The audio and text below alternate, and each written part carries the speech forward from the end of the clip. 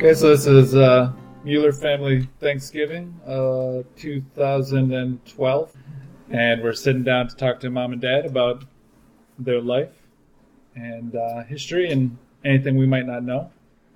And thought the best way was to start at the beginning. And with disco. With Grandpa and Grandma on both sides. Honestly, I told everyone else I'd have certain stories that I know about why Grandpa Mueller was missing his finger and some other stories, but really I felt like I didn't really know that much. So yeah. I don't know if we want to start with the Boley, Grandpa and Grandma, and kind of begin at where they were from and anything you know about how they met, and then we can go from there. My dad was Carl Boley, and my mother was Ruth Oswald Boley.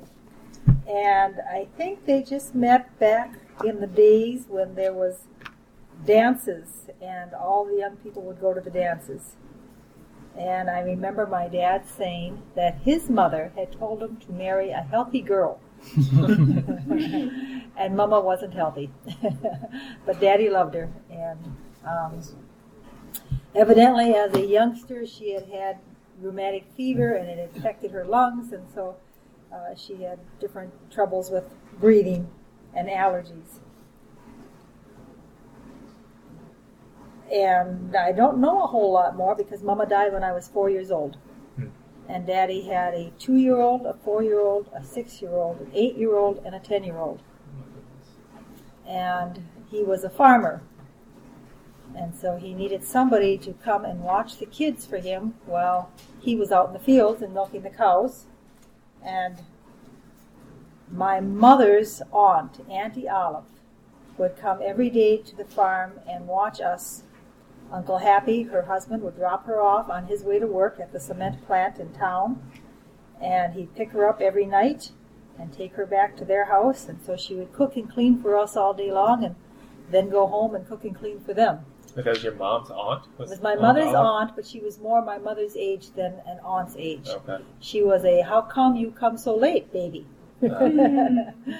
And so Daddy was interviewing different people, and he one day drove into the farmyard with a load of hay, and he saw that Auntie Olive had made a tent for us to play in by taking a blanket and putting it over the clothesline. And we kids came crawling out of the tent on our hands and knees, and Auntie Olive came crawling out of the tent too. And he said that day he decided to ask Auntie Olive if she would live with us, if she and Happy would move in with us. And when he asked her if they would move in with us and help him take care of us, she cried because she was so happy. She had seen him interviewing all these other ladies, and she really loved, especially Judy, my baby sister, who was 2 years old and was already calling Auntie Olive Mama. And so they did. They moved in. Daddy fixed up part of the farmhouse. We had a huge old farmhouse. He fixed up a part so that they would have their own living quarters and bedroom and bathroom. And so they helped my dad raise us from the time I was 4 till I was a high school sophomore. And Daddy had heart troubles.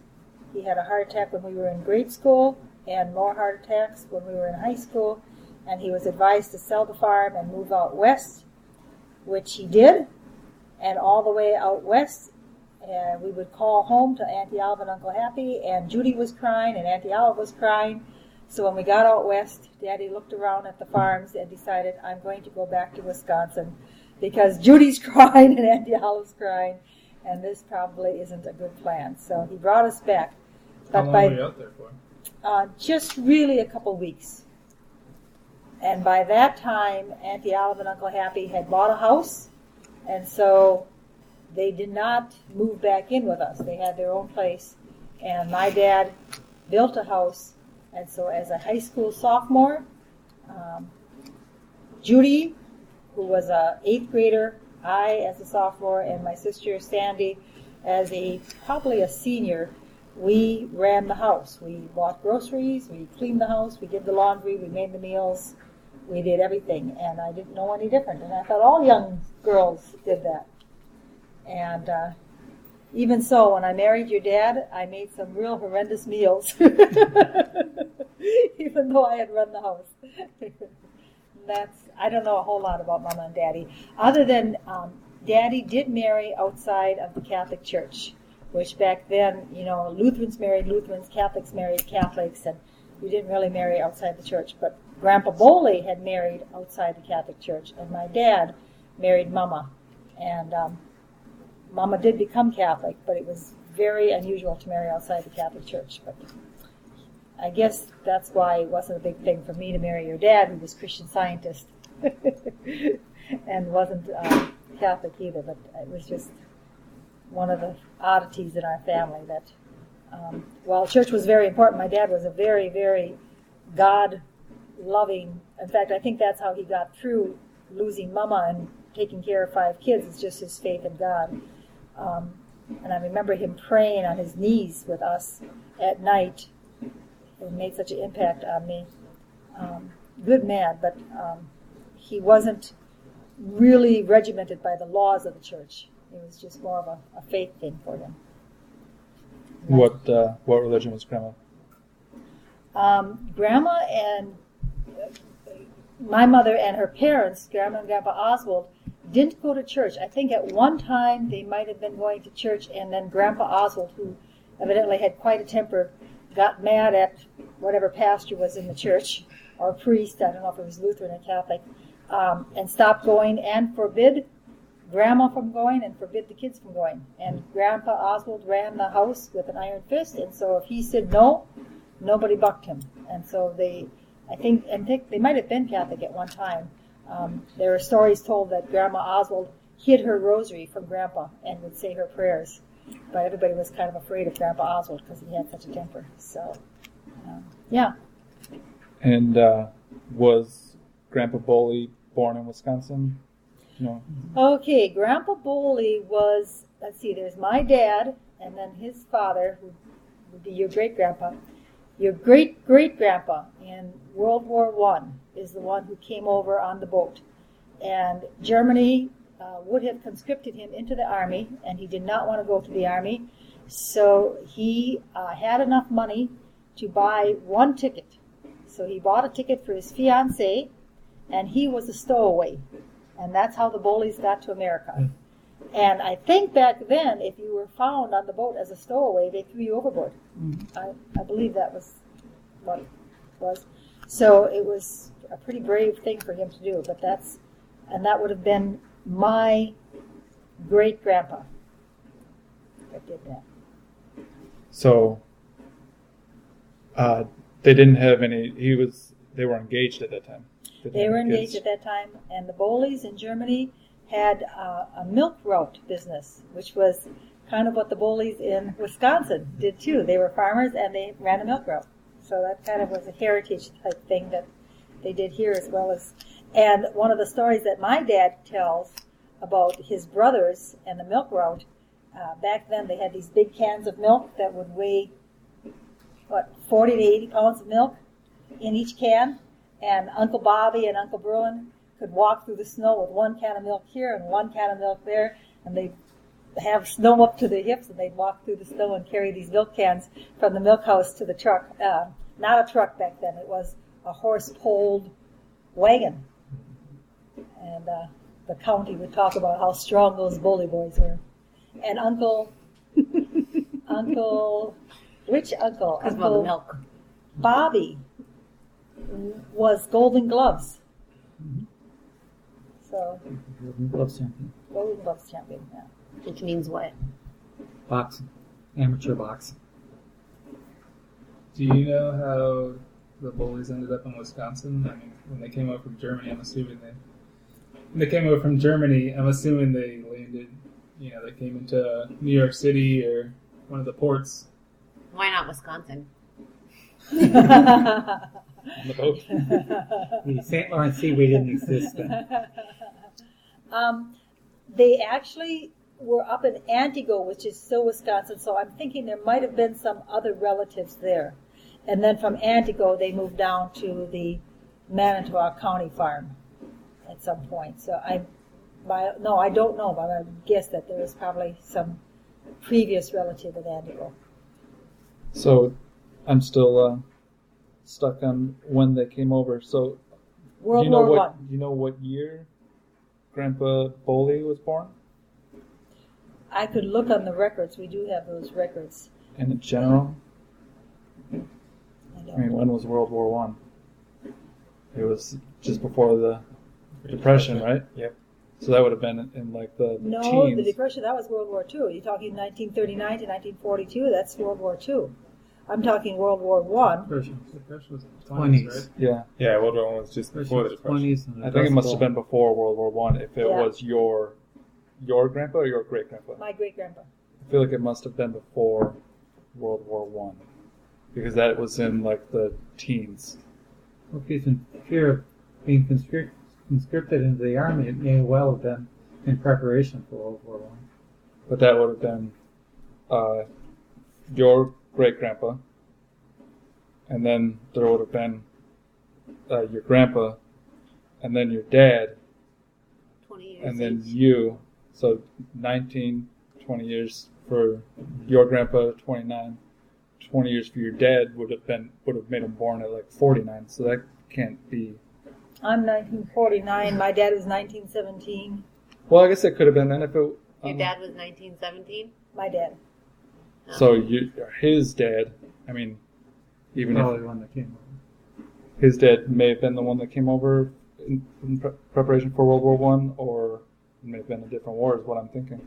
It could have been your grandpa that came over. Not my grandpa. My grandpa's dad. Yeah, I don't know. That's something maybe we can look into and Auntie figure out next time. Sally has a Boley family tree, so I think we can ask them for that part of the heritage. Okay. And what did Grandpa Boley do for a living? He was a farmer, and then he started the milk road business. He was also involved in politics. I think he was the treasurer or some office holder for Manitowoc for a while. And he had a, what do you think, progressive kind of thinking. If something new came along, like lights and bathrooms and things like that, he put them in his house. What kind of farm? Dairy farm.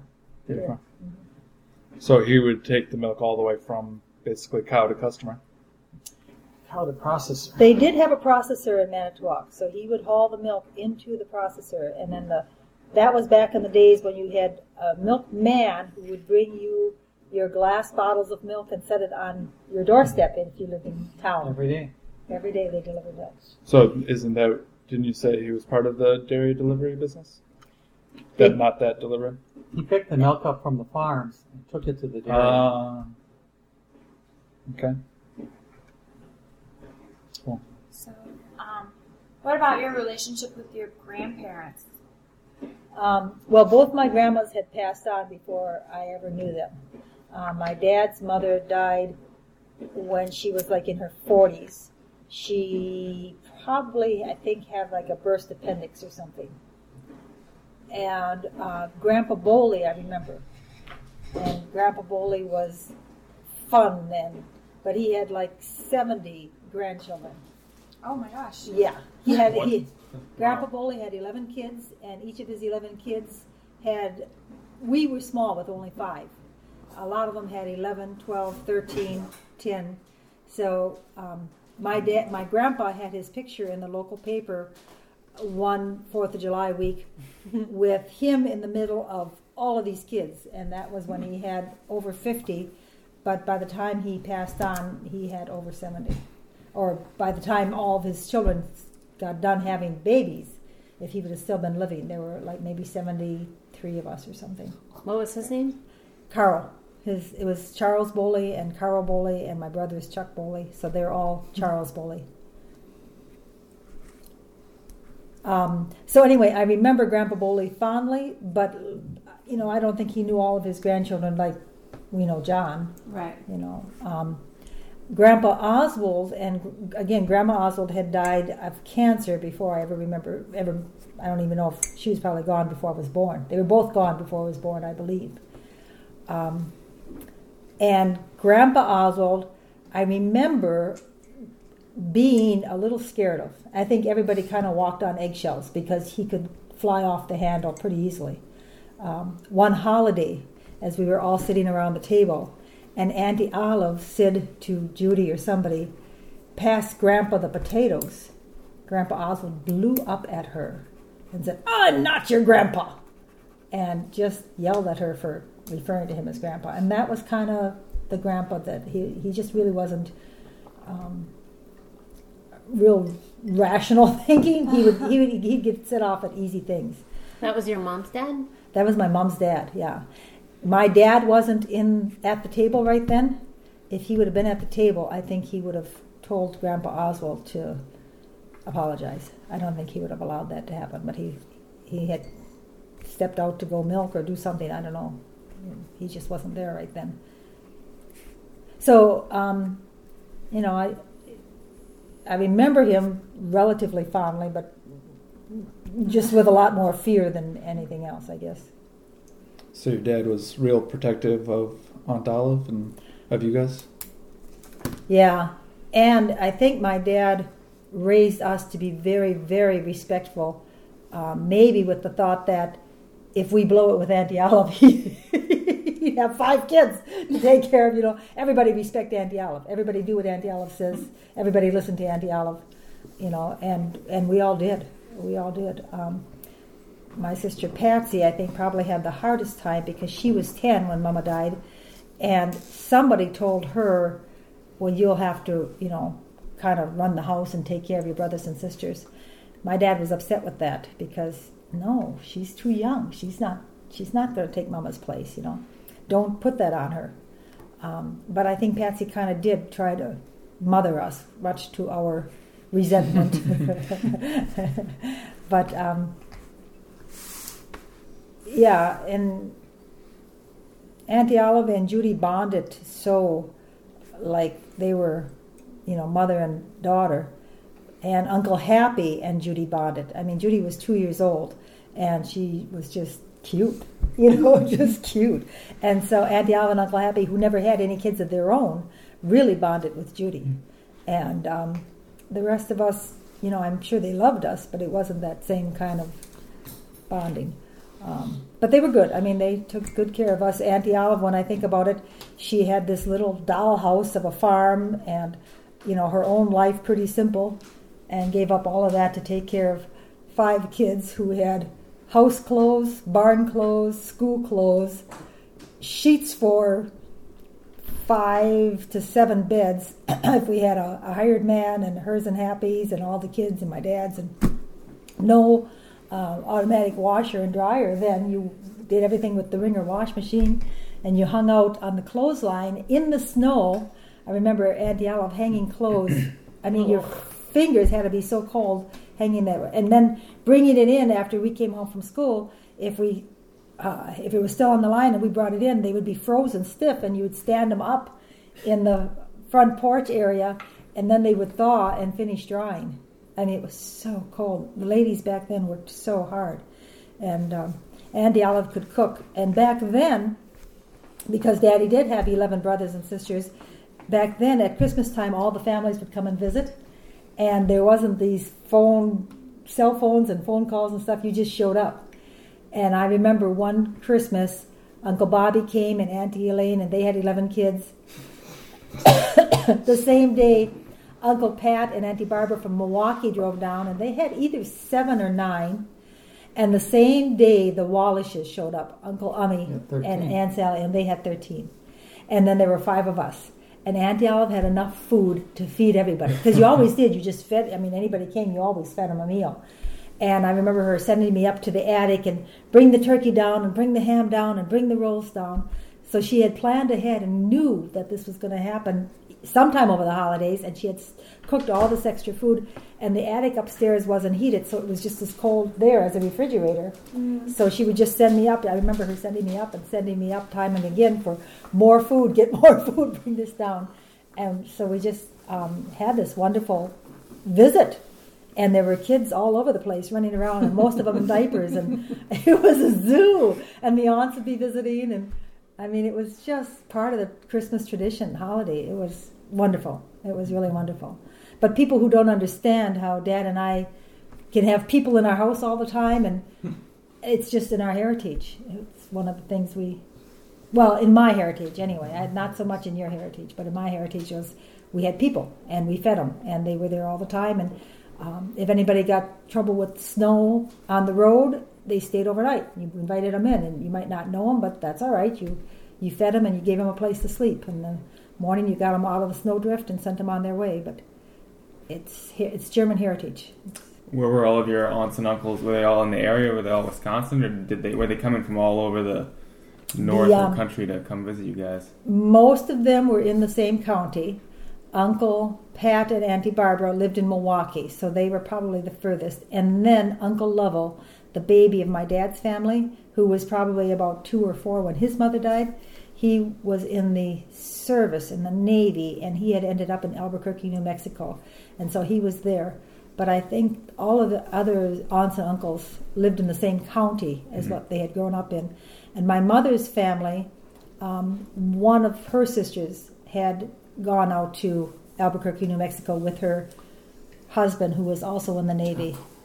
And but the rest of her brothers and sisters, she only had living 2 sisters and 1 brother. They had more, but 2 of them died, I think, like little. Back then, a lot of little kids would die. And they were in the same county. Did they all do farm stuff, or most of them in the dairy industry? Yeah, most of them. Uncle Ozzie was a farmer. Now, this is Mama's family. Uncle Ozzie was a farmer. And Uncle Leonard and Auntie Gladys. Uncle Leonard was the son-in-law, and Auntie Gladys was my mama's sister. He was a painter. So they lived in town, and they were considered a little more classy. They had more money and By themselves. Well, no, I mean they probably did have things a little bit better. And Like house painter or a house artist? painter, a house painter. Yeah, a house painter. So, and they only had 2 sons, which was funny because there was Auntie Gladys and Uncle Leonard, and then there was Uncle Ozzie and Auntie Hilda. Those are my mother's brother and my mother's sister, and they each had 2 sons, and they both had a son at the same time, and then both had like 10 or 12 years before they had a second baby, and then they both had a son at the same time again. Oh my gosh. It was very odd. I mean, it was like okay, this one's 18, and now this one is maybe, there might have been about 12 years between them. This one's 6. Yeah. So I don't know I never understood quite how that worked because we were too young to figure that out. They didn't have birth control back then, so I don't know how this happened. That was really strange. So, go ahead. So you said some of your aunts and uncles had 11 kids. How do you travel with 11 kids? Yeah, you get in a car and you sit them on each other's laps, and they all fit in the car. And there was no seatbelt rule back then, and There were no seatbelts. there were no seatbelts. If they're all within the county, it's probably I a lot think easier Uncle too. Ummy had a station wagon, and I think Uncle Pat and Auntie Barbara had a station wagon. Most people had station wagon. But I don't remember, and Uncle Bobby might have had a station wagon. But there was, in fact, the day that they all showed up, Uncle Pat and Auntie Barbara had to come back because they were on their way back home to Milwaukee, and they started counting heads. And they had missed one, so they had to come back and pick one up. Oh my gosh. So your enduring memory of Grandpa Bully is, and your dad is as a strict father, loving father, gentle. Oh, my dad, very loving, very strong, but very gentle. He would spank us. I don't remember getting spanked. I remember being told, now go get a stick, and making us get a stick. And I remember my sister and I asking each other, do you think this stick is big enough? Which was the worst punishment, having to get your own stick. And I'm sure he did spank us when we were probably about John's age or something. But I think we learned then that you just do what they say. And then I don't remember ever being spanked at an older age. The one time that he made us get a stick, somebody had broken the basement window, and nobody would admit to who did it. So then he said, okay, well then I guess everybody has to get a spanking. And maybe by then Chuck admitted that he had done it or something. I don't know, because I don't remember getting the spanking. Gentle, just gentle and loving. And I don't remember him ever saying a bad word about anybody. And I think sometimes it was hard with Uncle Happy and Auntie Olive. I think it was hard when Judy started calling Auntie Olive Mama. And my sister Patsy was upset and saying, that's not Mama, that's Auntie Olive. But I think Daddy said, Patsy, she's too little to know, it's okay, But Judy did eventually, just call her Auntie Olive like we all did. But Judy thought of her as a mother, and, more than what I ever realized until I was much older. And I think with Uncle Happy, whereas I always said my dad never said anything about anybody, I do remember Uncle Happy complaining to us girls that, your dad makes you work so hard. Why doesn't he get a hose there? He should do this, he should do that.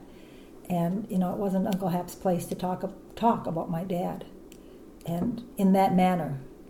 And I didn't see all of that until I was older, and I realized, that must have been somewhat undermining and probably hard on my dad.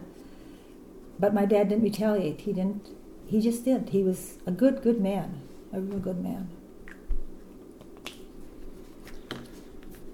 You guys have any more questions about Grandpa Boley right now? Yeah, I was wondering, do you know how old Grandpa Boley was when he got married? I'm just trying to get a timeline. How old my dad was? He was in his 20s. I think he was maybe 24 or so. Seems pretty late back then, right? I think they were all about in their 20s at that point when they got married. I think all of his brothers and sisters were in their 20s. But as I look at the wedding pictures, I think they were all in their 20s. The Boley family was maybe a little more educated than a lot of the families. Grandma Boley had a college degree or a teacher's certificate, however you got that back then. And there was a lot of book learning and value in books and education. And so I think the kids, too, were just encouraged that, you're going to certainly finish high school. And so therefore, and you'd get a job before you would get married. There was that sense of responsibility. So I don't think any of them got married real young. Okay.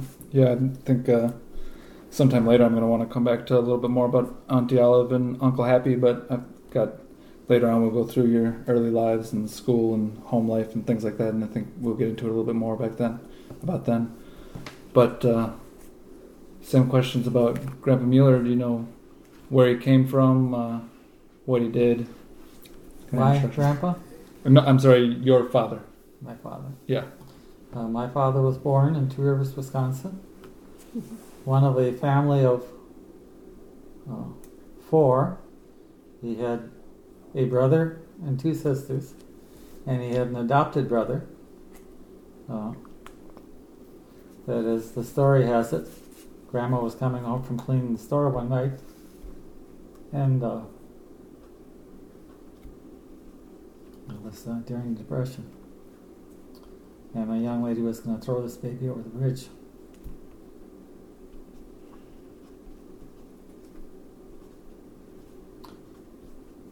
And Grandma said, give him to me. I'll take care of him. This was during the Depression, and I heard stories that Grandma had to go to the grocery store and get whatever bananas that were too ripe for them to sell. Yeah, she'd get the fruit that they wouldn't sell anymore, and cut the rotted spots off, and that's what they ate. That's how poor they were, and yet she took in this baby. They had vegetable soup. Put it in water and cook it up, and you had vegetable soup, and that's what they ate. So anyhow, that's how Uncle Doc came to be. He was the only one that went to college. Was a NCAA referee. Wow. And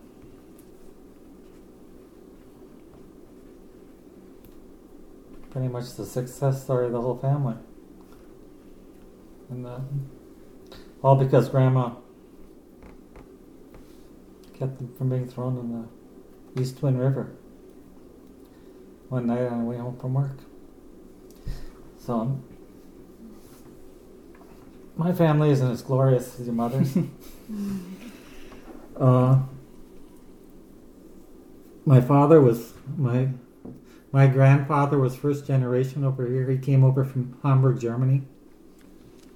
And I believe met my mother over here. Her name was Ella Coles, Kohls. We lived on the poor side of town. The poorest side of town. Was she German as well? Coles was German also, yes.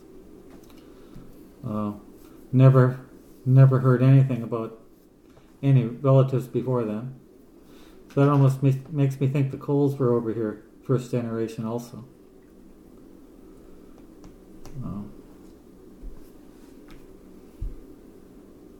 Grandpa, I remember very, very little of him. William, what's his name? William Mueller, same as my dad. Different middle. He had no middle initial. My dad had a middle initial. E for Eugene. The only thing I remember, I don't know if we sat and ate at the table with him a handful of times in my life. When we came home, he was always laying either drunk or passed out in the parlor on the couch. I don't think he was happy. He worked at a local factory, sweeping floors. Would stop at the tavern on his way home on Friday and spend most of his paycheck.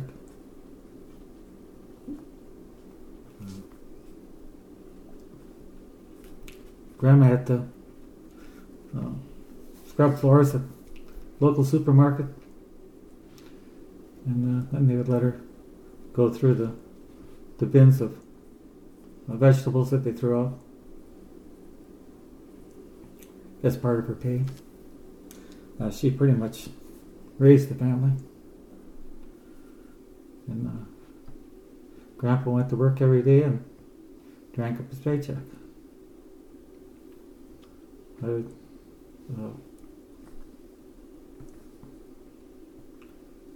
I guess they still do it nowadays, probably for baiting bears. But back then, the local bakeries, after a day or two, they would take the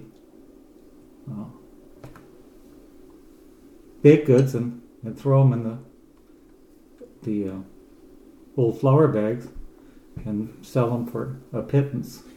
And when I remember doing it when we were growing up, it was $1 a bag for a 100-pound flour bag of bakery. Back then it was probably pennies. That's where the bakery would come from. And then somewhere along the line, Grandma got a couple chickens. And so that she'd feed the chickens some of the vegetables she's got from the store and bakery, and then they would have eggs. So that was their protein. But that's what she did. She scrubbed floors, and she'd take her money and buy bags of used bakery and bring home the vegetables that they couldn't sell anymore, and clean them up and make vegetable soup and feed her chickens with the rest. And we didn't go over very often to visit, but when we did go over, Grandma would be sitting in her rocking chair, and Mom and Dad would sit out there and talk with her. And Grandma would either set us up in winter, we'd set us up in the kitchen. Kids would sit around the table, and we'd have a glass of water and a cookie that was hard as a rock. She had a metal kettle that hung in the stairwell that had all of her goodies that she'd scavenged out of the bakery bags. And this was 50s. This was in the 50s. That was your grandma Ella? Mm-hmm. Ella, yeah. Was it typical for the grandmother for the wife to work as well? Not during those days. The man worked and supported the family, and the woman stayed home and took care of the kids. Grandma had to work, otherwise we'd have starved to death, because that was the money that we lived off of. Grandpa must have paid the mortgage. You said we, but you meant that your dad. Dad lived off of. Now, Grandpa must have had enough sense, I think, to pay the mortgage because they owned the house that they lived in. So he must have paid the mortgage with his paycheck because I can't imagine Grandma making enough money doing that. But she basically took care of all the household needs. And we would sit, in winter we'd sit at the table and we'd sit on the back porch in summer with our glass of water and our 4 hard cookies or 3 hard cookies, how many ever of us there were. And I always remember everybody's just always, don't wake Grandpa. He's tired. Don't wake him, he's tired. As I got older, I knew he wasn't tired. He's just drunk or sleeping one off. And what did your dad do? Did your dad go to school? My dad graduated from high school. And then World War II was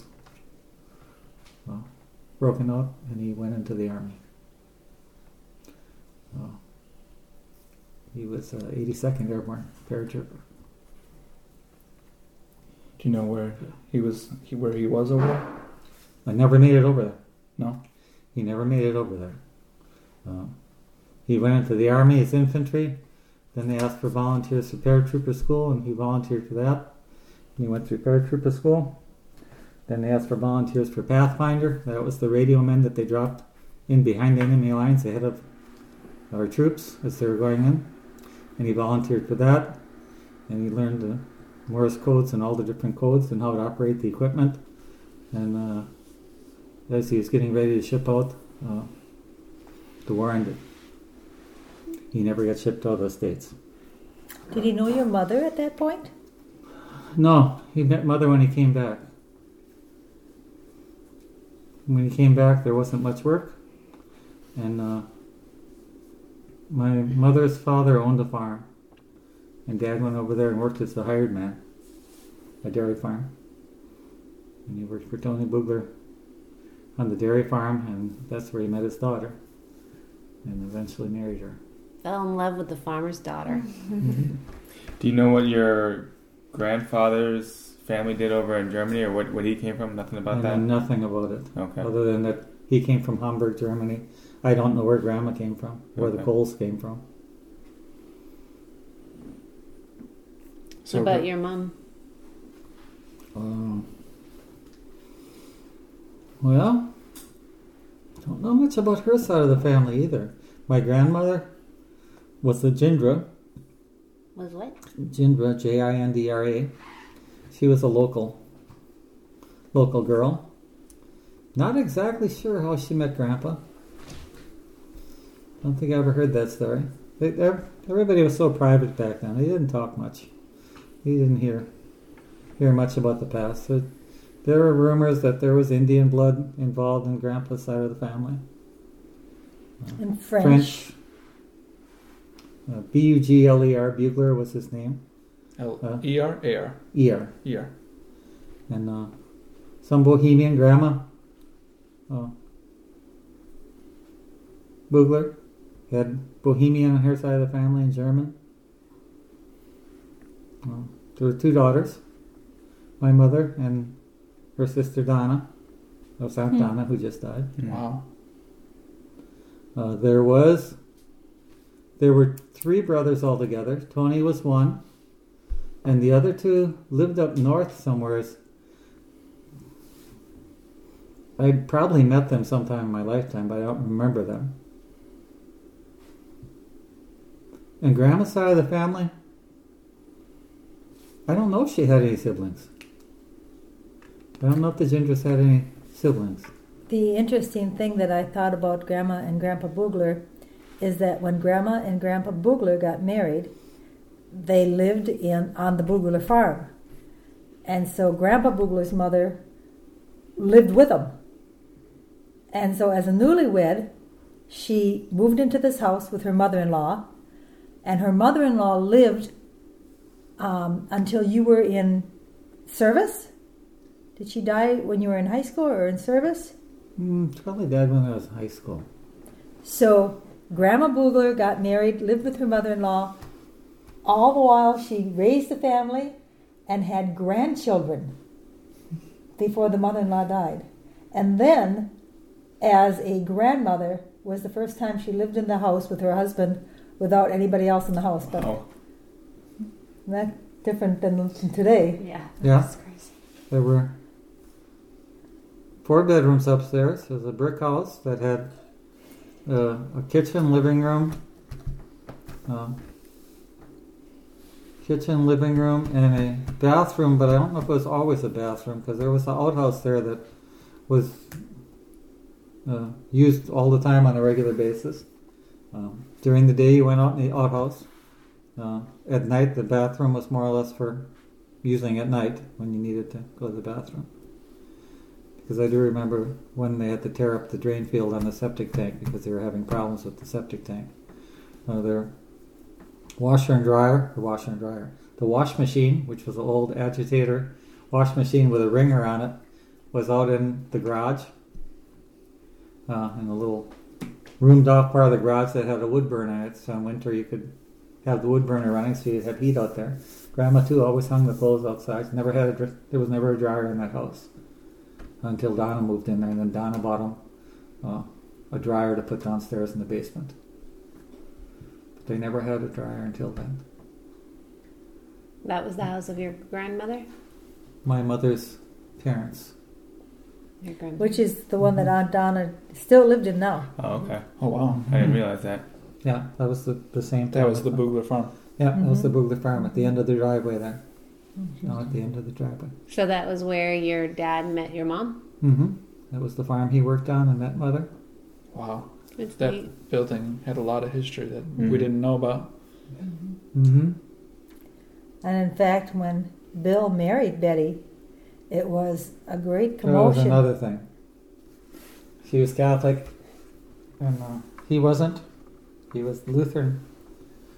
Had been Lutheran, and then they had changed to Christian Scientist. And so when Dad married Mother, that was pretty. She didn't exist anymore hardly, as far as her parents were concerned. She's excommunicated from the Catholic Church, and she was on her own. And I was the saving grace. When I was born, then we started talking. Because in that back then, if you married a Catholic, or if a Catholic got married to somebody who wasn't a Catholic, you would become excommunicated, and your parents and your family weren't to talk to you, nothing to do with you, which lasted for Mother until Dad was born.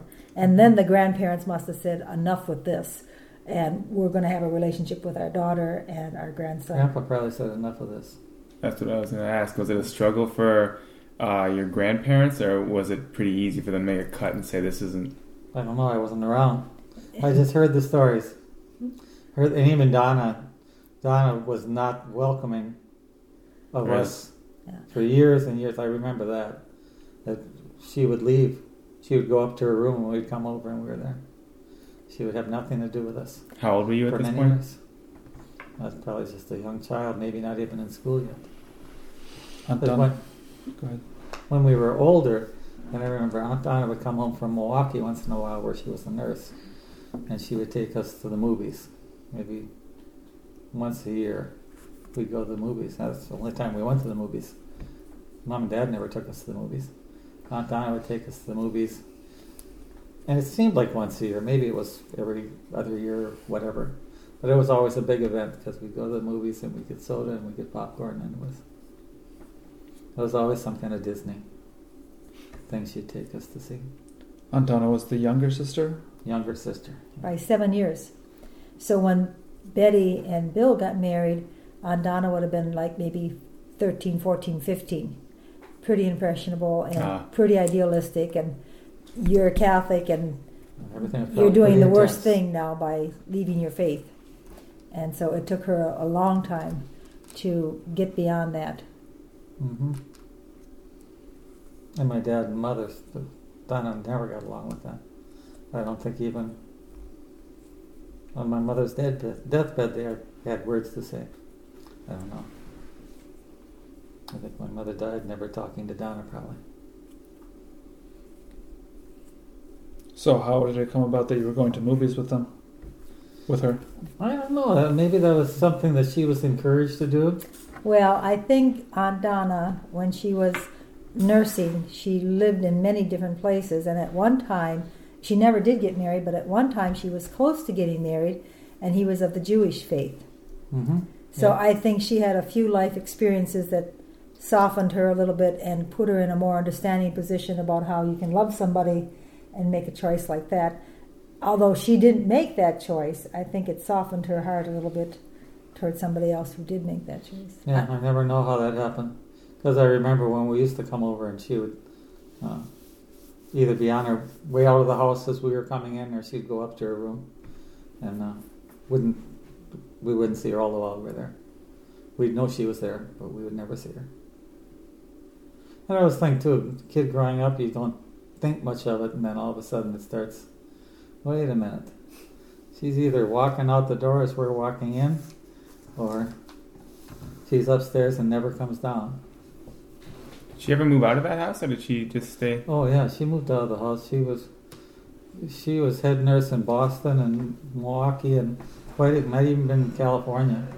She traveled around the country and Traveled around the world. She'd take trips. She went to Jerusalem for sure. oh yeah, like that. I mean, she worked all around the country in always in metropolitan areas and major hospitals.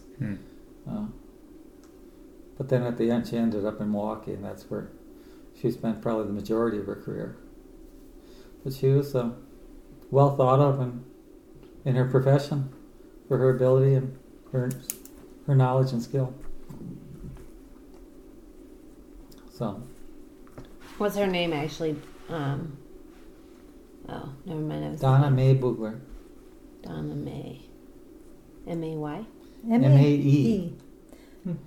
And Grandma Bugler was Mamie. Mamie. And M-A-M. Tony and Mamie. M-A-M-I-E? I think M-A-M-I-A. And Betty, was it Betty what? What was your mother's name? Yeah, I know it. I have that written down somewhere. Oh, do you? So, when you were growing up, did your mother work? No, not till after we all left the house. And then she did bookkeeping for someone for a little while. She didn't work all that much, and then I think she got sick after. She only worked for a very short period of time, a couple of years maybe, part-time as a bookkeeper, because she always did all Dad's books for his businesses that he had. But all the while that we grew up, she stayed at home. Dad worked, she stayed at home. What did Grandpa do? When he first got out of the military, like I say, he worked on the farm, and then from there he became a fireman for a while. He was passed the fireman's test and was stationed in the Two Rivers Fire Department. And then he started selling cars, used cars. And he sold Packards and Hudsons and Fords. I think it might have been a multi-car dealership. And then it ended up being Fords, Terp Ford in Two Rivers. And then Erdman bought them out after a while. And he worked for Erdman Ford. And then in about 62 or 63, he opened his own used car lot in Michigan. I was probably in 8th grade. Because when I was in 9th grade in high school, then I could get out of school early and go wash cars in the afternoon. He'd pick me up from school and take me over there, and I'd wash and clean detail cars every afternoon and Saturdays. That was used cars or new cars? Used cars, all used cars. Any kind of brand or? Any kind of brand. It was just a used car lot. Any kind of brand. And then from there, there was a bank 2 buildings down the street that he would walk people in and co-sign for them so they could get loans to buy cars. And once Marie, Betty Marie was my mother's name. Where'd that come from? I don't know. You thought she might have the answer, otherwise if you didn't get it No, first. I saw her come out of the door and Marie hit me right in. It was Betty Marie.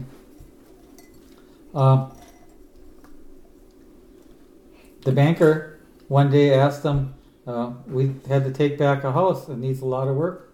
Would you be interested in buying it? And it was $1,000. He said, well, I don't have the money. He said, would you loan me the money? Sure, we'll loan you the money. And so he got his first house, and we went out there. And my first taste of construction was he would tell us what to take apart, and we'd take it apart, and then we'd take all the nails out, and we'd straighten them, and we'd put them in coffee cans according to size and type. And that's how I started. And we fixed that house up, and Dad ended up with 20 some houses that way, that either realtors that come to him, asked them. Yeah. The tavern and apartment building next door, Shire, the realtor, came and said, like, it's for sale and I can get it for you for this price, but you got to leave my brother John stay in there. His brother ran the tavern. He says you got to let him stay in there as long as he can work it. So once he doesn't have it anymore, you can close the tavern down. Because Dad never drank. Your dad never drank? No. He said after he saw what his dad did, he could never drink. He couldn't take a chance that he'd turn out like that. So, if he was buying a house for $1,000, what would a house normally go for? He had 20 houses that he would fix up and sell again? He would fix them up and he'd rent them out. And Dad said that was his first house, but that he meant his first house as a rental. By then, he owned your family house, had a mortgage on your place. Yeah. So he owned the building that the used car garage was in. He owned the family farm and the farm across the road. At one time, he had owned 4 farms in the area. Or he didn't own them; the bank owned them. But he had possession of 4 farms that he was farming. So Dad was a big Oh, we success. forgot about farming. My dad was a farmer in there too. Okay, that's what I was wondering. then when you say he owned the family farm, that's not where we went to visit every year. That was a different That property. was across the road. Okay, that's right. I had to The remember. farm across the road. He must have been. He was farming while he was selling cars. So I think he bought the farm probably about the time that he maybe started selling used cars, and he was farming, and during the day maybe and selling used cars at night, and then would split that up because farming. There were times of the year that it was fairly intense, but there were times of the year that there were slack times. And he was never a real prosperous farmer. He made more money selling cars than he did farming. Farming what? He had a dairy farm. We had some pigs, small group of pigs. Always had ducks and chickens and things like that for our own consumption. Had some horses for pleasure. A lot of these farms that he had, he would start selling the hay off of it. I remember having, he went out and bought a baler, and he would bale hay for surrounding farmers, and then we would make hay. And of course, all these farms had barns on them, so he would make hay and store the hay in the barns, and then he would sell it. And I remember him coming with semis and loading these semis up with hay and hauling it off out west. So it sounds like at that time you could make a fairly decent living as a car salesman.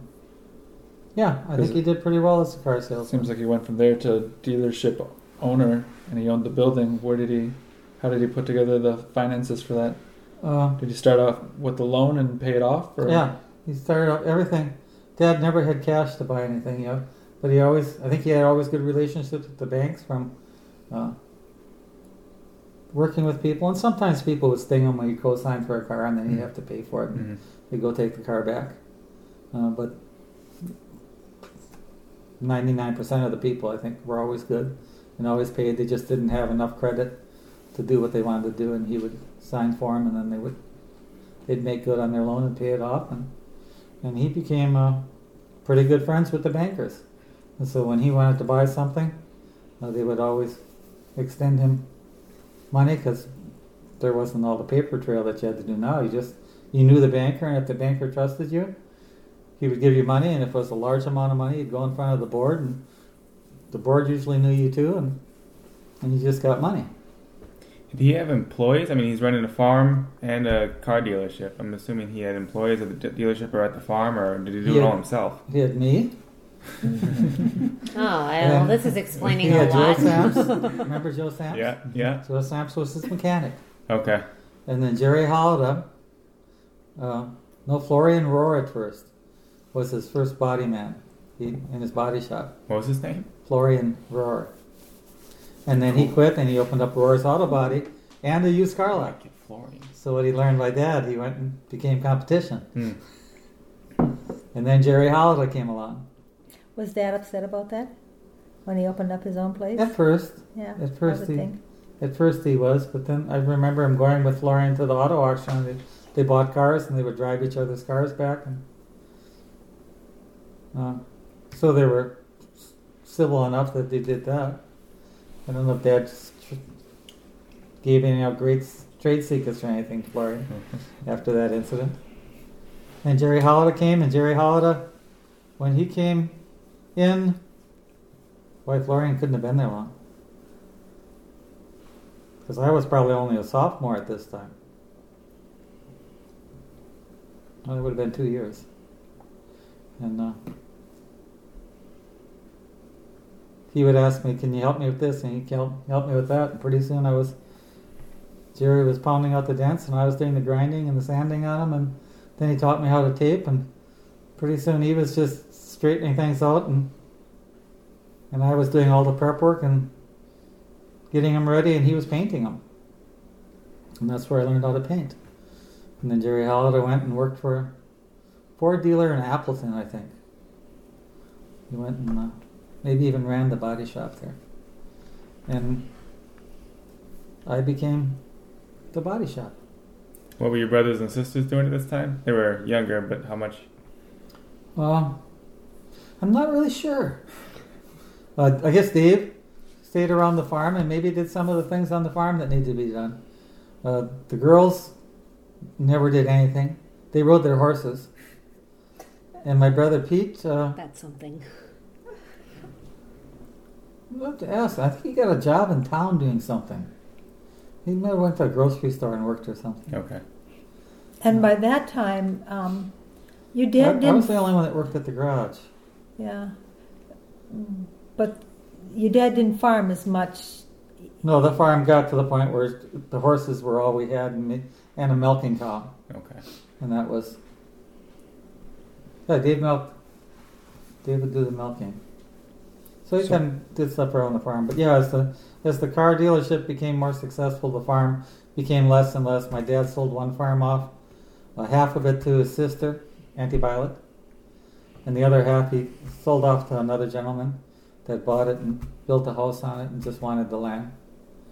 And another farm that we had, Dad subdivided. He put a road in it and then sold lots off of it and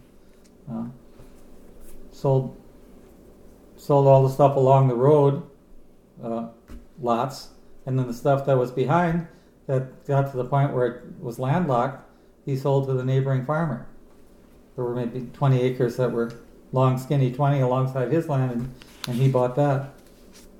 And in the woods, we would contract with Eggers Plywood and cut logs in winter and pull them out. And they'd come and pick them up with their trucks with the big hooks on and the logging trucks. You had quite a corporation going there. The firewood got cut up and that got sold. We used some of it and the rest was sold. We had a wood burning stove in the kitchen for years, and that's what heated the house basically. Kitchen was the warm room. His dad was very successful financially, better off financially than what we were, I would think. I think your dad had more money than my dad had. And I think he was driven because they were so poor when he was a kid. And the story that I remember was his high school reunion. Yeah.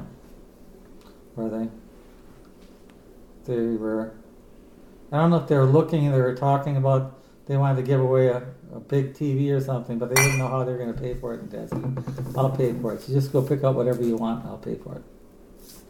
But he tells the stories where he was walking home and the kids would throw stones at them and call them names. And, in winter, they'd take cardboard and slide it in their shoes because there were holes at the bottom of their shoes. But they couldn't afford to get new shoes. So. But we stopped in the night Dad was getting dressed to go to that class reunion, and I can still see him adjusting his tie and putting his suit coat on, and he looked so nice. And he said, yeah, now the kids will see, those kids who laughed at me. I'm the one that bought that TV and donated it. And I just felt so bad for Dad, because I thought, oh, Dad, you know, it's been 50 years and you're such a successful man. For you still to feel like you have to prove yourself to anybody. Now, no one in that area, at least back then, could have been that. Were they that wealthy, or was he? I mean, they weren't wealthy, and they were. And your father was even at a different level than that. He was even poorer than that. Mm-hmm. Was he like the poorest in a not a very wealthy area? I would say pretty much they were, but a lot of the reason they were is because Grandpa drank up everything. Mm. I'm sure if he had brought his paycheck home and they would have used it the way other people on the street did, that they would have had more. They were. The east side was poor, and the east side along the river was the poorest. And the further down, 14th and 15th and 16th Street you got, the cheaper and smaller and more dilapidated the houses got. And that's where he lived, the second house from the end of 14th Street. The Boney's lived next door. They were in the last house. Franz Myers lived a couple blocks up the street. They were a little better off. But yeah, Dad just never, I don't think he ever got to the point where he felt he was successful enough to stop. If he had a small diamond tie tack, then he'd get one as big as your little fingernail and put that in his tie. And if he had a diamond ring, he'd get a diamond ring that had a cluster of diamonds in it. And it was just always bigger and better. And fancier car. Mecklenburg jeweler loved him. Boy, he bought jewelry. But it was all outward way to say, see, I'm successful.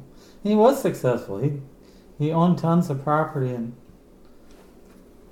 then he retired at 50 years old and lived off his investments, sold off his properties one at a time. And he retired from the car dealership? Car dealership closed it. Wow. How many properties? Well, part of the reason he closed it was in 1974, was it?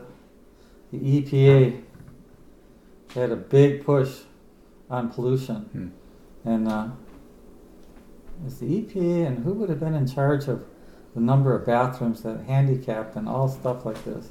Anyhow, the government had a great big push to get all these businesses in line, and basically his little one bathroom garage, well, that wasn't going to be it. He was going to have to be handicapped bathrooms, and there's going to have to be male and female, and he had a building that was worth $50,000, and when they got done telling him what he was going to all have to do or close down, he had over $100,000 worth of repairs that he'd have to do to the building to stay in business. Jeez. He said, "I quit." And he shut it down. At the end of the year, he shut it down. How many properties did he own? You said he had bought 20 properties like throughout his I think career. he had about 24 or 26 properties. He owned them all at one time, and then he sold them off, or he rented them out at the when same... he quit the garage, he had those properties. Wow. And he paid them off with the rents. The banks would get the rents. I think part of his deal in the beginning was, I'll buy them if you'll loan me the money, and I'll give you my rent money. And if it's not rented, then you don't get paid. But when it's rented, you get paid. And they were fine with that, and that's what he did. He just took his rents every month down to the bank and gave them to the bank, and they put them against the properties. But back then, the banker really was a community man, and when Dad and I got married, it was because we could go to a bank and get a mortgage because he was a Boley. I mean, he was a Mueller and I was a Boley, and they knew the Mueller name and they knew the Boley name, and so we were a good risk, and they would give us a mortgage. Well, the first house we bought was, Dad had it, and it was appraised. It was worth $9,900, and he said, "I'll give you a $1,000 wedding present." And he sold it to us for $8,900, and we walked to the bank 2 doors down and sat down and filled out the paperwork, and we had a 7-year mortgage. In 7 years, the house was paid off. $135 a month. We rented out the upstairs. Which It house was a this? two-family house. The one Our- next to the Yankum Inn. I don't know if you're familiar with that. Our first house was in Mishicot, Wisconsin, right next door. The Oh yeah, I do remember us It's a showing it. two-story house. The upstairs. In fact, Dad got started on selling us the house because the upstairs renter had given him notice that they were going to move out, Yeah. and so he was going to have to find a new renter. And then he thought, well, maybe John and Mary would like to rent there. And then he thought, well, maybe they'd like the house. And he said, I'll give you $1,000 off for a wedding present. And then, as it turned out, the upstairs renter decided to Pretty stay, big discount. Downstairs renter moved out. And the downstairs- $8,900 house. and the downstairs renter moved out, so we moved in to the downstairs. Yep. And then we put a garage on it. All right. Driveway. Yeah. Insulated the house. New siding. New roof. That wasn't far from Joe Sampson's house, or Joe's Right across the street Sam's. from. Sam's. Joe worked for his dad and lived above the garage. Joe rented from Okay. Dad Miller. Yeah, Joe Samps owned that building. They sold their farm. They bought the Case dealership. That used to be the Case dealership. And Joe came on hard times, and he was about ready to lose it. The bank was about ready to take the business when Dad came, and he and Joe worked out a deal, and he bought it from Joe Samps with the idea that Joe could live upstairs. So Joe raised his 6 kids, Joe and Audrey. Raised their 6 kids upstairs. And Audrey would hide her daughters when John was in town. She was in the hide and seek thing. That was much later, man. You're getting too far ahead in the story. Yeah. So Bring me back to where you want me. Grandpa's retired. Was Grandma already getting sick at this time, or? It was pretty darn close because Grandpa retired and then started building that house across the street, and Grandma never lived long enough to get into that house. And it took us probably a year and a half to build that house. No, not yet, honey. Grandma died when we lived in Newton. So we were at Yeah. Mishicot for 5 years, at Reefs Mills for 5 years. So did Dad... That's right. So there must have been a period of time when Dad just didn't. He didn't work for anyone. I think he just worked his rentals apartments. Yeah, just did his rentals. He sold the garage, but he did his rentals. And that was His mother died in '81, so we would have started building the house probably in about 80, maybe 79 or 80. We started building... Oh, he started building his He house. started building his house Mhm. probably in 80. Well, yeah, he started building it before Julie died, because that house was already framed up when I went there to work on it. Just a long build, maybe. Yeah, well, he built it himself, basically. Dave and I, my brother Dave and I went over there and helped him. Wow, that house was enormous. Yeah, it was very large. Mm-hmm. Yeah, he and Mom designed it to overlook the pond, and Mom never actually got to move in it. Never got to move in. She died before the house was finished. Probably moved in summer. She died in spring. How was she sick? Cancer. Cancer. Colon cancer. And we could see, now again, they were Christian Scientists. Christian Scientists don't go to doctors. And that was her choice. That was fine. We could see that she wasn't doing well, and she was working with her Christian Science faith to handle it. And she didn't want anybody really to know or to be talking about it. And when she finally did go to the doctor, and the doctor told them what the test showed, Dad was so upset that the doctor had said those terrible things. Because he said that she had probably a couple months.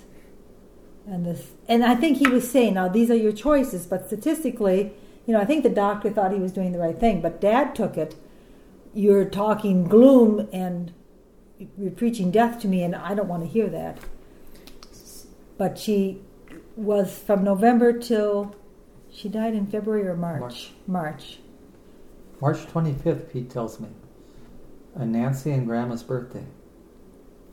Grandma Boogler's birthday was the 25th of March. Your Aunt Nancy, Nisit, out in California is 25th of March, and Mother died on the 25th of March. So her sister is a very successful nurse. Mm-hmm. What did she think about?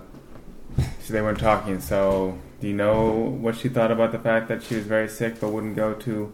Well, Mother a doctor? wrote a note saying, I have full capacity of my mental facilities, and if anybody says anything, this is my choice. I think Mother was concerned that maybe Aunt Donna would, go off the deep end, that you refuse to take my sister for medical treatment. Or something. And she was very, very clear. This is my choice. I don't want these treatments. And if anybody has any questions, be it known that this is my choice. Mm-hmm. I think there was concern that Dad could Have to fight. in court. So everything was drawn up pretty clearly.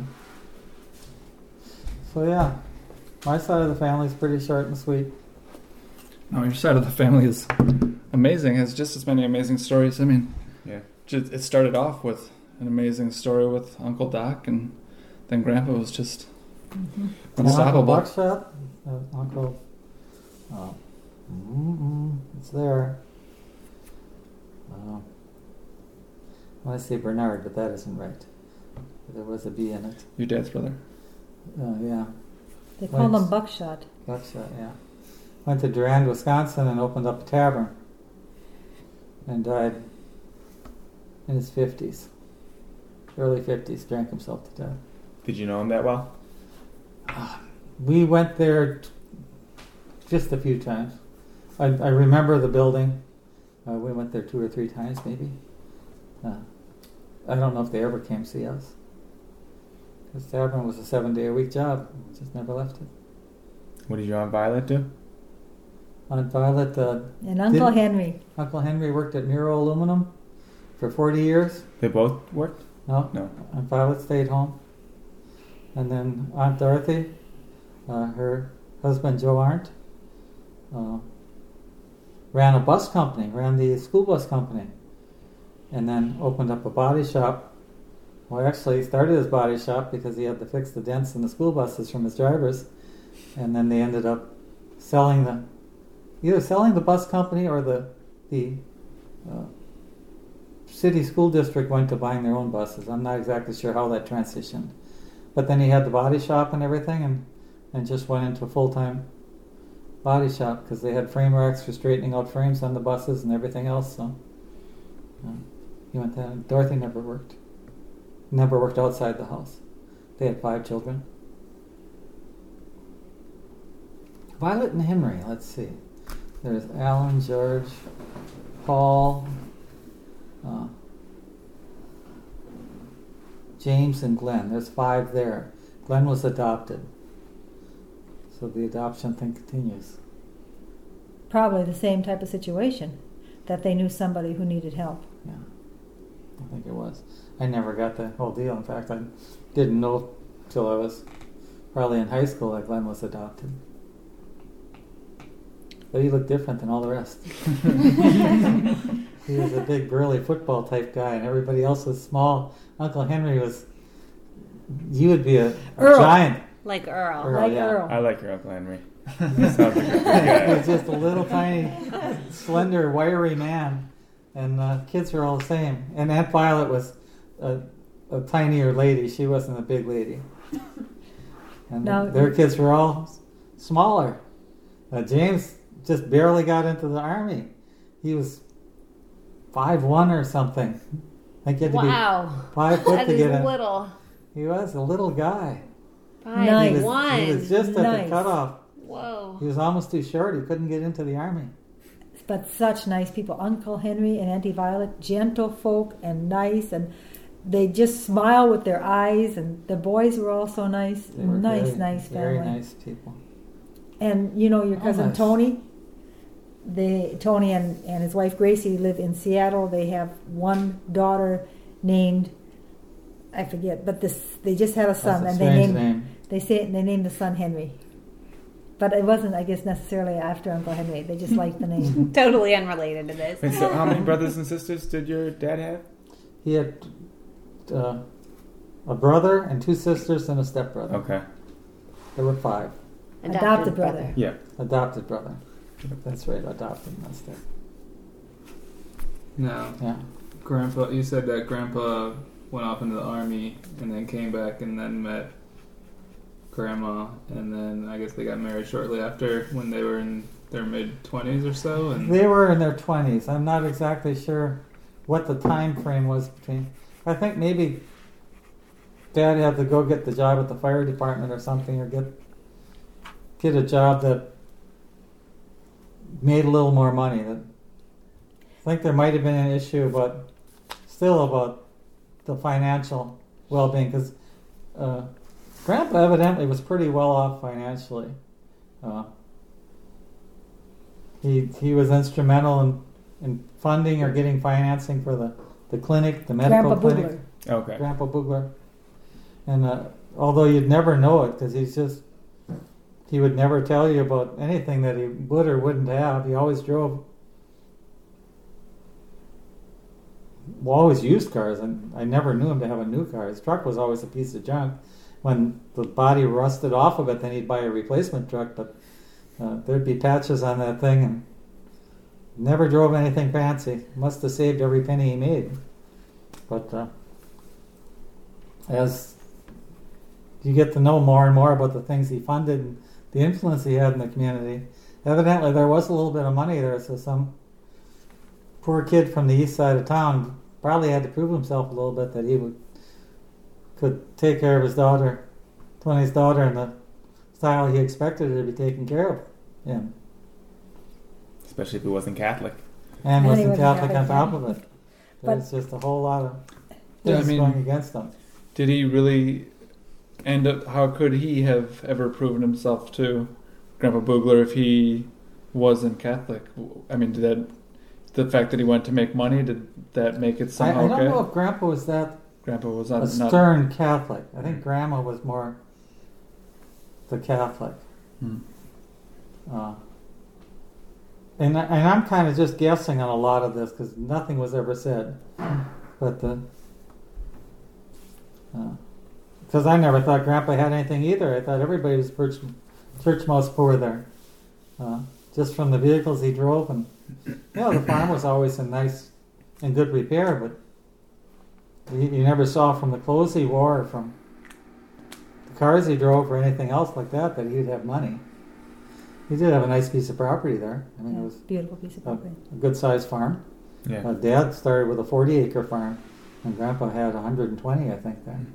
So that was a big farm. When Dad got finished, he had 320. When he in his heyday of, and I think of that too, and I think back to the bigger diamonds and the diamond ring and all that. That was just, I'll show you. You have 120, I'll have 320. Were your aunts and uncles as driven as your dad? Uncle Buckshot, like I say, he just drank himself to death. Doc, he was the NCAA basketball referee. And a teacher. And a teacher, taught in Milwaukee, coached basketball, and was a referee, NCAA referee. So you didn't see him that much because Milwaukee to Two Rivers was an hour and a half away without good roads, and they didn't. Yeah, back then you didn't. It was a huge trip to go to Milwaukee. You can go to Milwaukee often. Yeah. Where did Grandpa fall on the line of kids? Grandpa was second youngest. Violet would have been youngest, and Buckshot would have been the oldest. Doc was maybe right around Dad's age. So it might have been Violet, and from the bottom up, Violet, Dad, and then Dwayne, and then Dorothy and Buckshot. Clarence. Buckshot's name was Clarence. Clarence. Bill and Betty and Ruth and Carl, different years, but they all got married on May 15th. My parents' anniversary and John's parents' anniversary at the same day. That's Mary's cool. sister and my sister have the same birthday. Amy and Sandy. Our Carl was born on Grandpa Bowley's birthday and on Grandma and Grandpa Boogler's 49th wedding anniversary. Wedding anniversary, 25th. Yeah. What are the odds? Calculator. 25th November. So,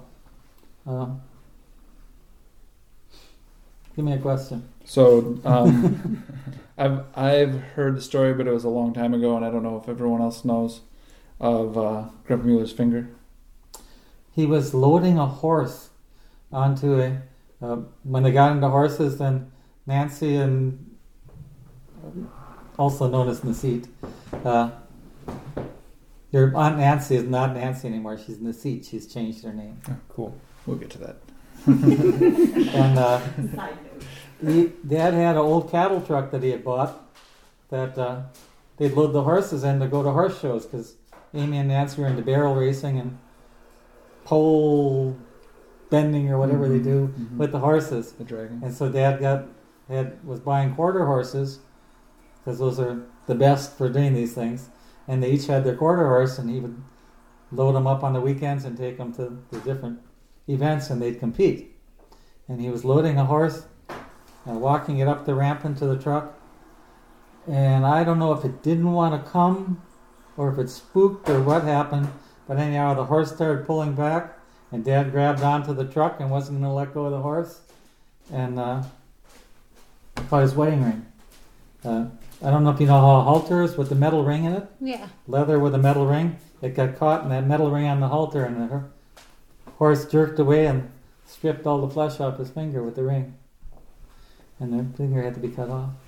So for Christian scientists, it's okay to go to the doctor for an injury like that? It's just illnesses. Yeah, it's fairly major. Yes, when it's spurty. I mean, I guess okay isn't the correct term, but I mean, You don't it's just more wrap it's it more up. about illnesses Yeah. than about injuries. It's a lot about state of mind, but there isn't a whole lot of state of mind you can do when your finger's ripped off and it's Yeah. spurting. So that was your I sister's. was not there. That's your sister's horses, but you were of what age at that point?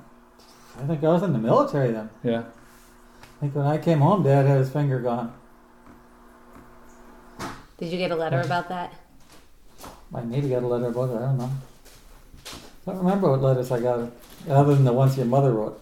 I remember every one of those. Yeah. I'm lying. Um, I remember I got letters. I remember Mother would write a letter once in a while. Dad never wrote a letter. how long was he into music? He He was into always music play? as long as I knew him. Yeah. He and my mother used to play mandolin and Dad used to play guitar. And on Saturday night they'd sit and sing and play music. That was Saturday night. Do you know how they learned? I would say Mother probably learned with lessons. And I think I might have heard a story about one time about Grandma putting money aside for Dad to take guitar lessons. His mother squirreling away money, and then when she had money, he would go take a lesson. I think maybe they both took lessons. When they celebrated their 25th wedding anniversary, they had a party, and they sang together at the party, at the hall, which was really pretty huge. Mom was beautiful voice, Yeah, she was excellent singing. No, they both sang very well. but Mother was very, very quiet and shy. I mean, Dad was always outgoing, and He was not quiet or shy. Yeah, he got between you and the door. You were sitting down listening to him play. That was it. I do remember that.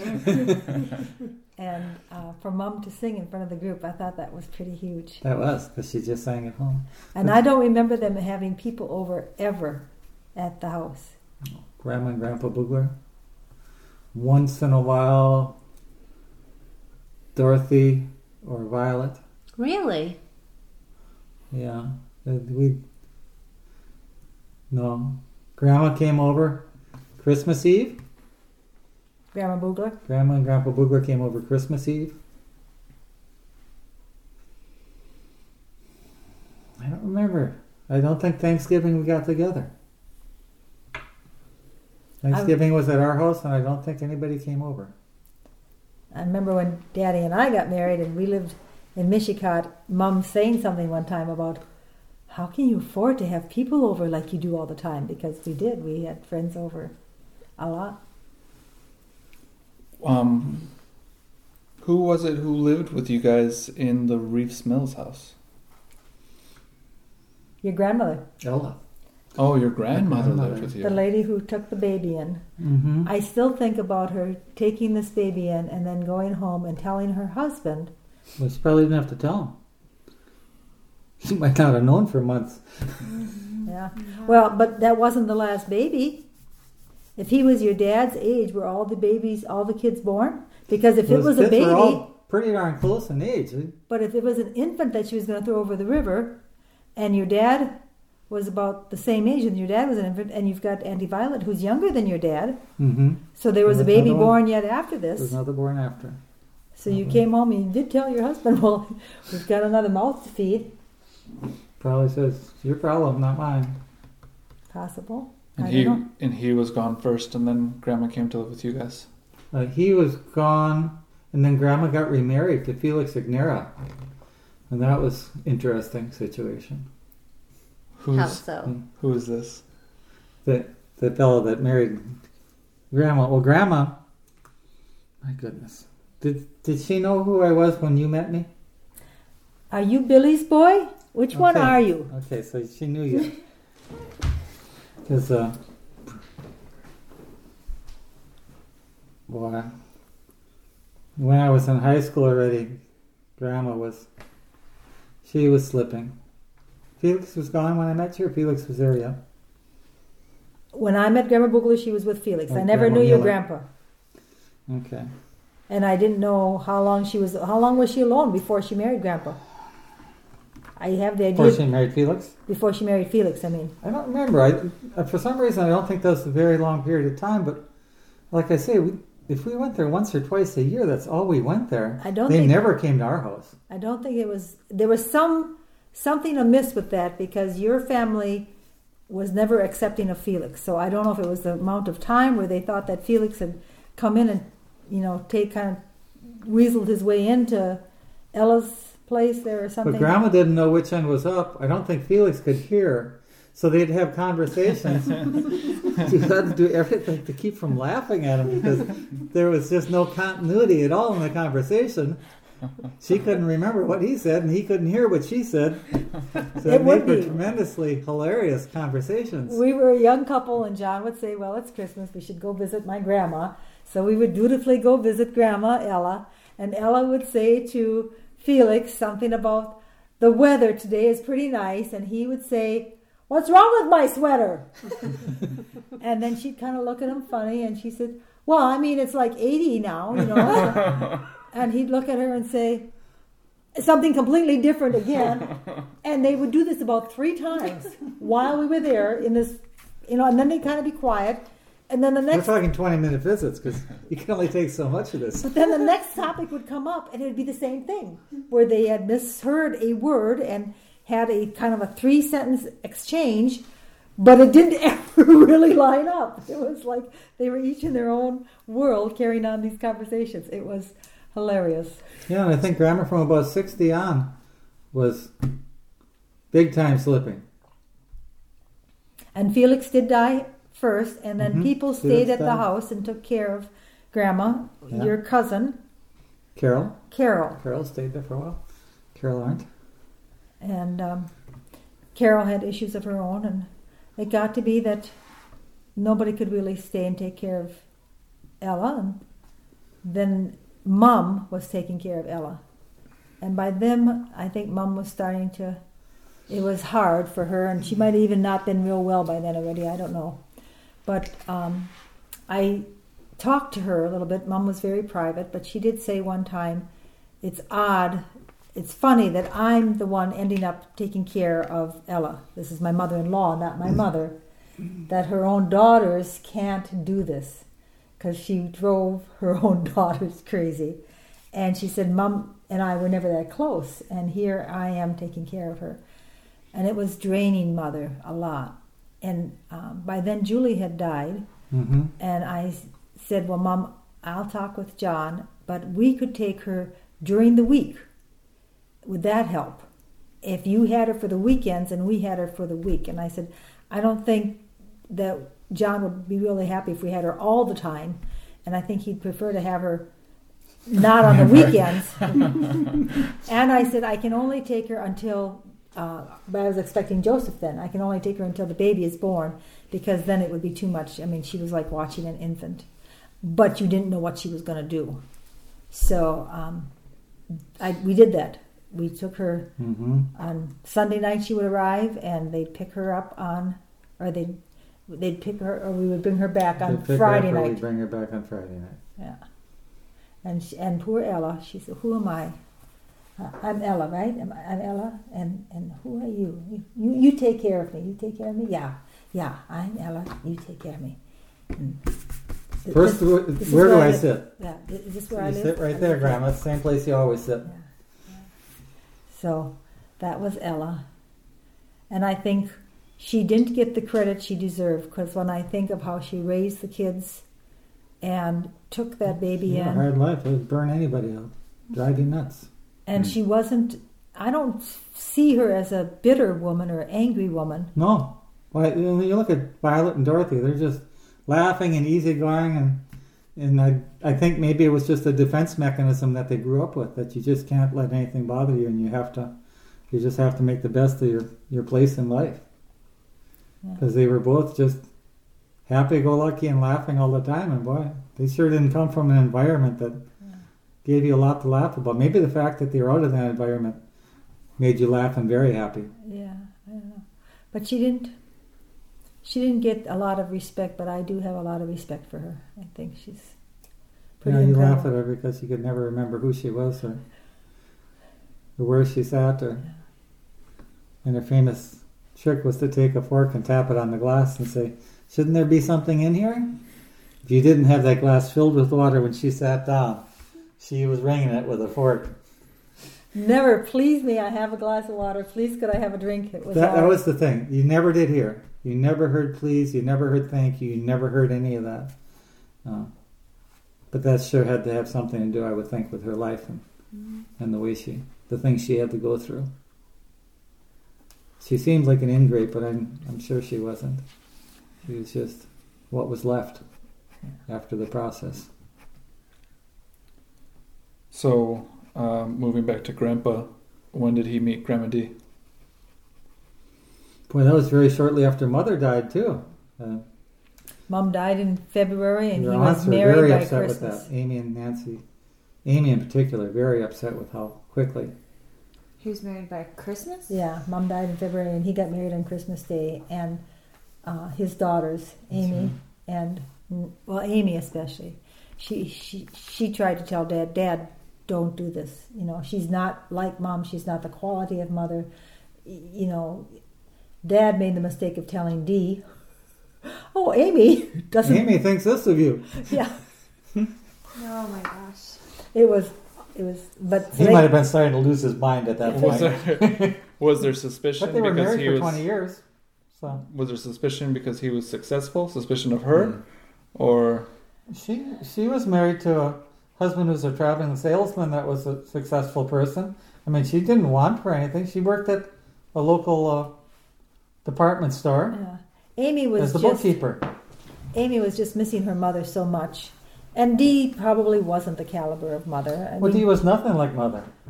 Mother sat at home and was just happy with whatever she had, and Dee always had a list of things that she wanted to do, and she wanted to travel, and she wanted to do this, and she was a little more on the high maintenance side. Mother was no maintenance. Dee came as an only child and had gotten married and never had children. So it was pretty much all about Dee all of her life. And Dad and Dee didn't ever develop real good communication skills. And Dee would pull things like when we all came for summer, and Dee didn't want us to eat at the house, so Dad would say, "Well, let's all go out for lunch. Let's go for a fish lunch." Unbeknownst to any of you what was going on, we all knew that Dee didn't want us to eat at the house. And he'd say, "Come on, Dee, let's go for lunch." And she'd, no, I don't want to go. So we'd all go for lunch, and we'd come back, and she'd say, "Didn't you bring me anything?" Oh, you said you didn't. We asked you. You said you didn't want anything. And that happened simply because Every year. somewhere along the line they didn't learn to communicate. You know, Dee had gotten upset with Dad. at some point, I mean, when they first got married, they both thought they were the most wonderful two people, and somewhere along the line, something went haywire, and nobody learned how to say, I'm sorry, or accept the apology, or something. I never quite figured out what happened there, but it broke Dad's heart. Never got their stories either. Dad wanted to fix it in the worst way and just couldn't fix it. And he had been She would have successful. nothing to do with it. Successful at a lot of stuff, but couldn't seem to make her happy. And he wouldn't divorce her, but it really wasn't good. It was not ever a good, happy relationship. Well, I wouldn't say not ever, but the last 10 years for sure were not good. The They first were 5 married. months might have been fairly nice. Well, he was used to mother who never asked for anything and always was Yeah, grateful for everything. yeah, yeah, And Dee, who asked for everything and was grateful for nothing. yeah, So, yeah. the other end of the spectrum. I shouldn't say that. I'm sure she was grateful for some things too. But it just seemed like there wasn't much you could do to please her. Yeah. Even if you did what she wanted. And Probably only because she asked you. Poor Amy could never Dig herself out of that hole. never dig herself out of the hole. There was no accepting Amy or Amy's kids or anything ever. Or even the kids. No, and see, that was a real shame because everybody only knew Dee as Grandma. Carl would have known Grandma, but nobody else would have known any other Grandma None but of the Dee. other kids ever met Mother. And she missed out on such an opportunity to have grandchildren. They would have all thought her Grandma. She just missed it. How old was Carl when Grandma Bugler died? When Grandma Mueller, Grandma Mueller. Grandma Mueller. Sorry. That was 81. Carl was born in 74. So that he was 7 years old. What do you remember about your relationship between your mom and your dad? Mother did whatever Dad said. Dad ran the house. Like, he didn't run the house. Mother ran the house, but Dad ran the house. We ate what Dad liked. We didn't eat what Dad didn't like. We ate whatever was on the table because it was provided for us. And leaving the table hungry was never an option. But yet they seemed to... It was a different time. You made the commitment and you just lived it out. I'm sure there were times that Mother would have liked it if Dad would have listened to her suggestions rather than telling her the way it was going to be. Because Mother wasn't an idiot. She was, in fact, a pretty smart woman. But Dad was the boss, and that's the way it was. But yet, Dad would always buy her things. Would buy her new cars, would buy her jewelry. I think always buying her things to show her how much he loved her and he did. Oh, He Dad loved cherished Mom. her. He did. He loved Mom. He cherished her. And I never Because heard he him... ruled with an iron fist. There was no... Discussions were something that I never heard. Maybe there were discussions out of earshot of mine, but there was never a discussion in front of the kids. I never Yeah. heard him talk disrespectfully to your mother or anything like that. No. But it was just his way. Mm-hmm. It was his way. And I know Mom worried about the money, and Dad would always say, don't worry about the money. Yeah, Mother was always very worried about them. Oh, I think that sometimes, though, they were so overextended. And he had all this stuff going and just pennies of equity in anything. Yeah. But it all worked out. It did all work out.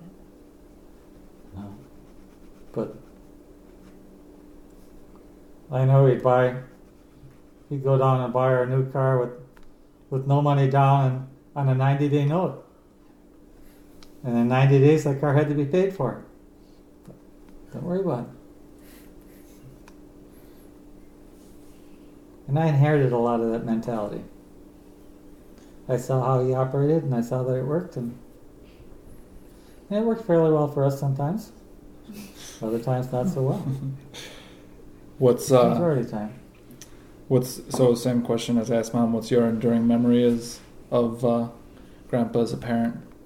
Is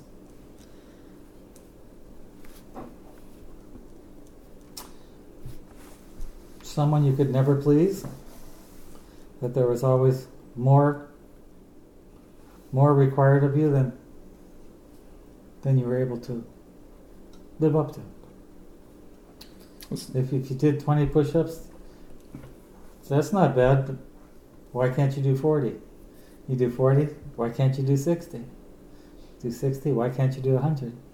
His claim to fame was being able to do 500 push-ups.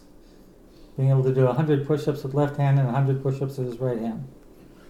500 total. That was just, and when he got in the military, that's all he did. Push-ups, push-ups, push-ups. That's all he was doing all the time. Part of it was training, but part of it was just that there was just nobody going to beat him. Well, I think in your case, the same could be asked about your mom as well. So, what is your enduring impression of your mom's parenting? She's just always there for you. She would have given her life for her kids. Dad would have maybe given everything he had, because then he could have gone out and earned some more.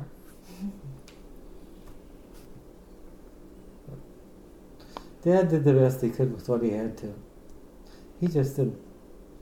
I'm sure he didn't know about how a father should encourage a child, because he never had that. He didn't know what encouragement was. He just knew what it was like to have to walk on eggshells around your father and be laughed at by everybody else. Laughed at and scoffed at by everybody else. So, yeah, they were quite the difference. But I think Mother probably grew up totally different than Dad did. I think she grew up in a pretty nurturing environment, an encouraging environment. For Donna to go to nursing school, in those days, in fact, in some conversations she would complain about how high school never prepared her for anything. She had to learn everything after she got out of high school, because in those days, you were either going to be a mother or a secretary. Those are the two things. You learned how to type and take shorthand. That's what they taught you in high school. You didn't take science and all these other things. What did you need that for? Women were trained to be. You had your home ec and classes like that, and you had your bookkeeping and your secretarial skills and things like that. If you went off to work in an office, then you'd need those skills, and otherwise you'd stay home and you needed those skills. So Donna would always, and not always, but would often complain about how she had it rough when she first got out there, because she didn't have any prepping. She had to pretty much make it on her own when she decided she was going to go to nursing school. Do you have any memories of your dad doing something that really made your mom pleased, or a moment that really sticks in your mind of either of them being really happy with the other? I think Dad was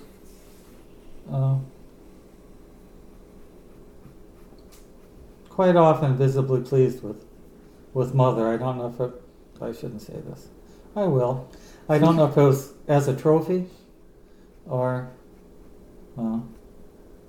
but she was just such a genuinely nice, caring person.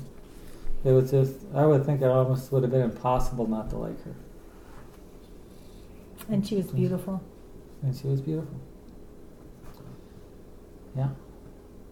Was there more to that question? No, just wondering, if what moments you can remember where... Mom with Dad? Not so much. Don't know. Nothing sticks out there with that one. Seems like he was trying to, please her with things of giving things to her. So I was just wondering if there was ever a moment where she was actually really pleased with something that he gave her, or if he ever figured out She was always very thankful and very gracious every time he'd bring things to her. But his world evolved around acquisition, having something to show. And she wasn't there at all. I wasn't part of her world. I wasn't a necessity for her world. But I think she understood him. And she understood that was his makeup.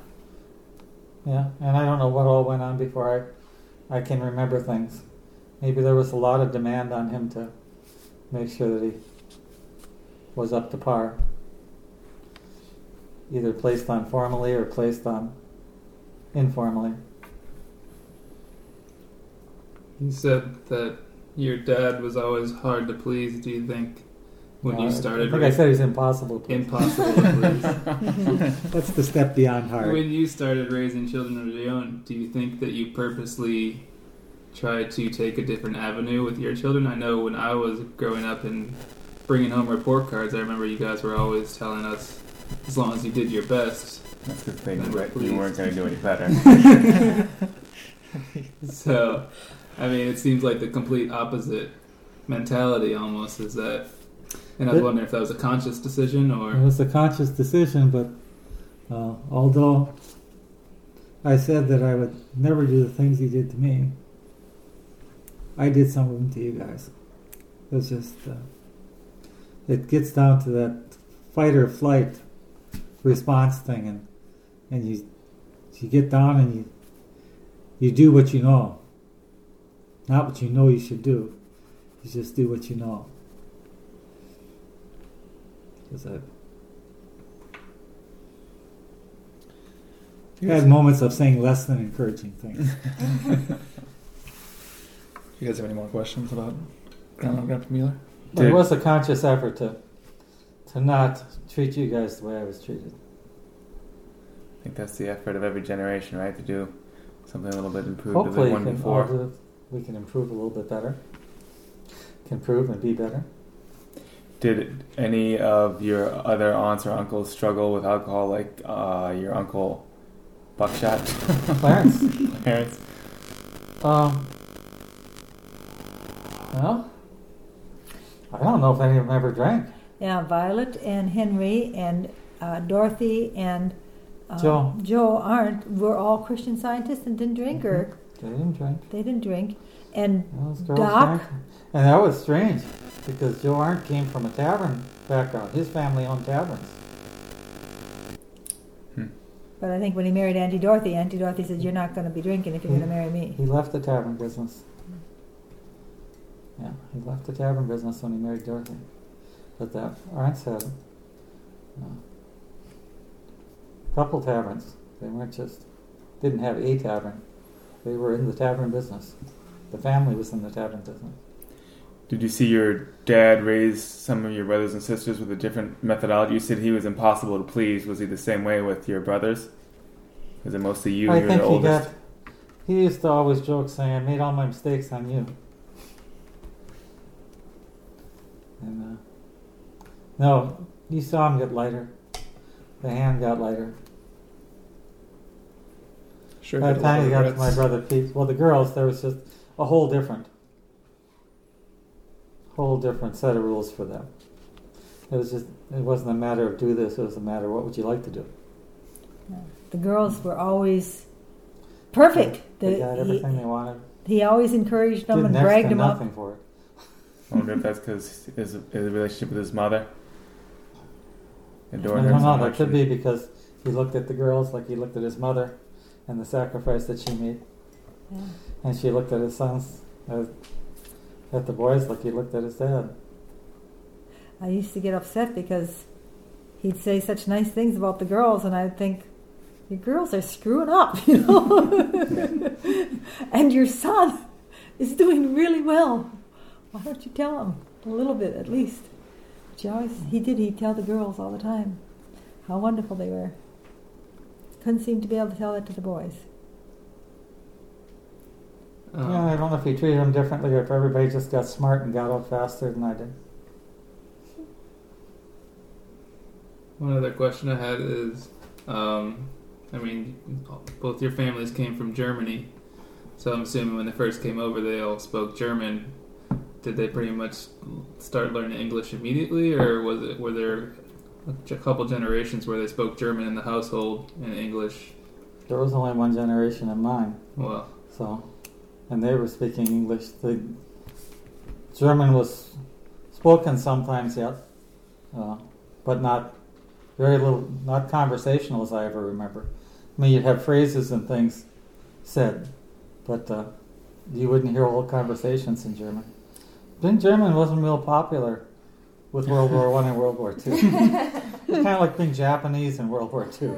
Did your dad make a conscious decision to sometimes be called Bill Miller, or did that just the way sometimes people said it? I remember often he was referred to as Miller. Yeah, it was Miller, because when he came over from Germany, once again, trying to distance yourself from that German heritage, it wasn't Müller like it would have been. It was Miller, and it became Mueller. I would hear it pronounced like that sometimes, and when I got in the military, I think there were 3 Millers, and of course nobody ever got their first name said. It was just always last name. And yours is spelled different. Is there any other way you can say it? Yes, Mueller. Mueller. Okay, you're Mueller. And then he figured out what to do with those 2 Millers. I don't know what that was. But it just became Mueller, and then everybody in the squad knew me as Mueller, and some of them went on to tech school, and it was Mueller, and then people I was with in tech school went on to Non-Conf Nam with me, and so it was Mueller, and Gary Schlechter stayed with me and came back to Oakfield in Wisconsin. It was Mueller, and it was just Mueller.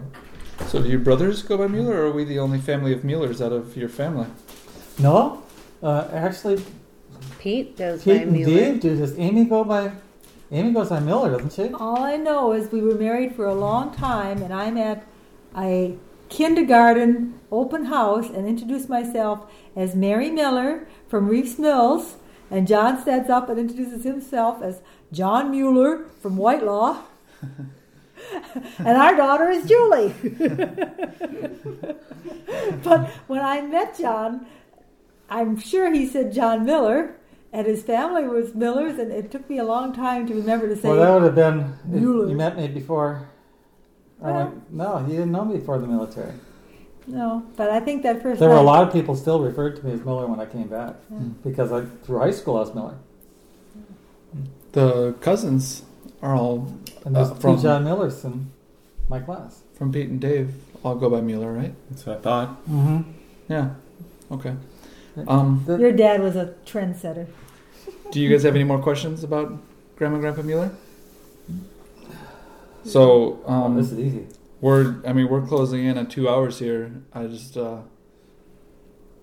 so I assume that it goes kind of by age, the amount of memories that we each have about basically the grandpas, because we didn't know the grandmas.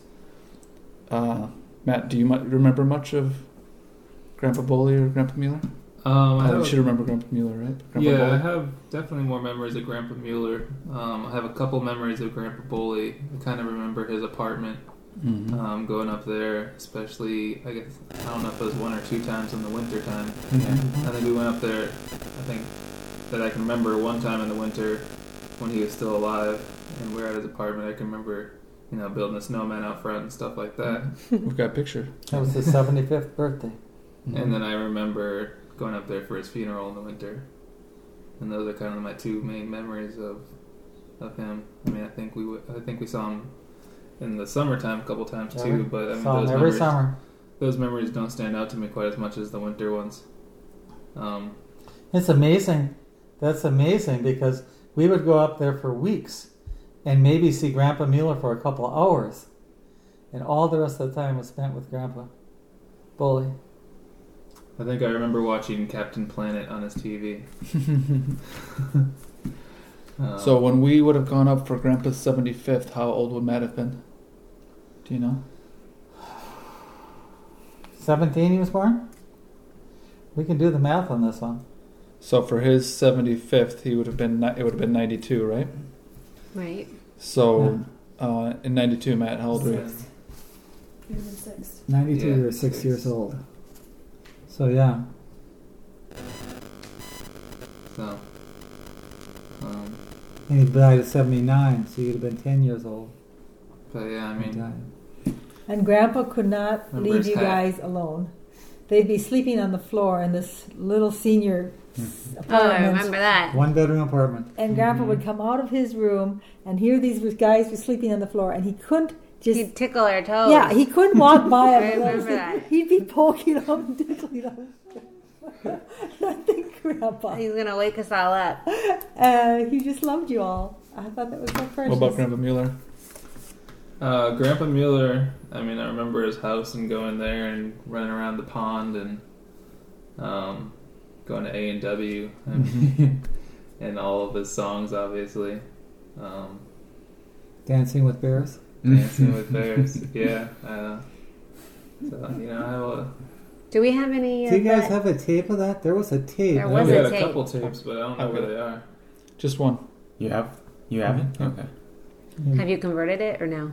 Yes, so that was supposed to be Dad's surprise Christmas present, but we have a CD and I've got MP3s and You should tell all of us about this. Gold so album. we won't bring it up. no, it's That's fine. really It's surprising. not a big deal. It was just something I was thinking of doing, but I've already done it, so it's very amazing to listen to. That's It's, awesome. yeah, it's really Yeah. brings the flood back. What about you, Joy? Anything to add to that? I kind of have all those You were 2 years older. same memories. Yeah.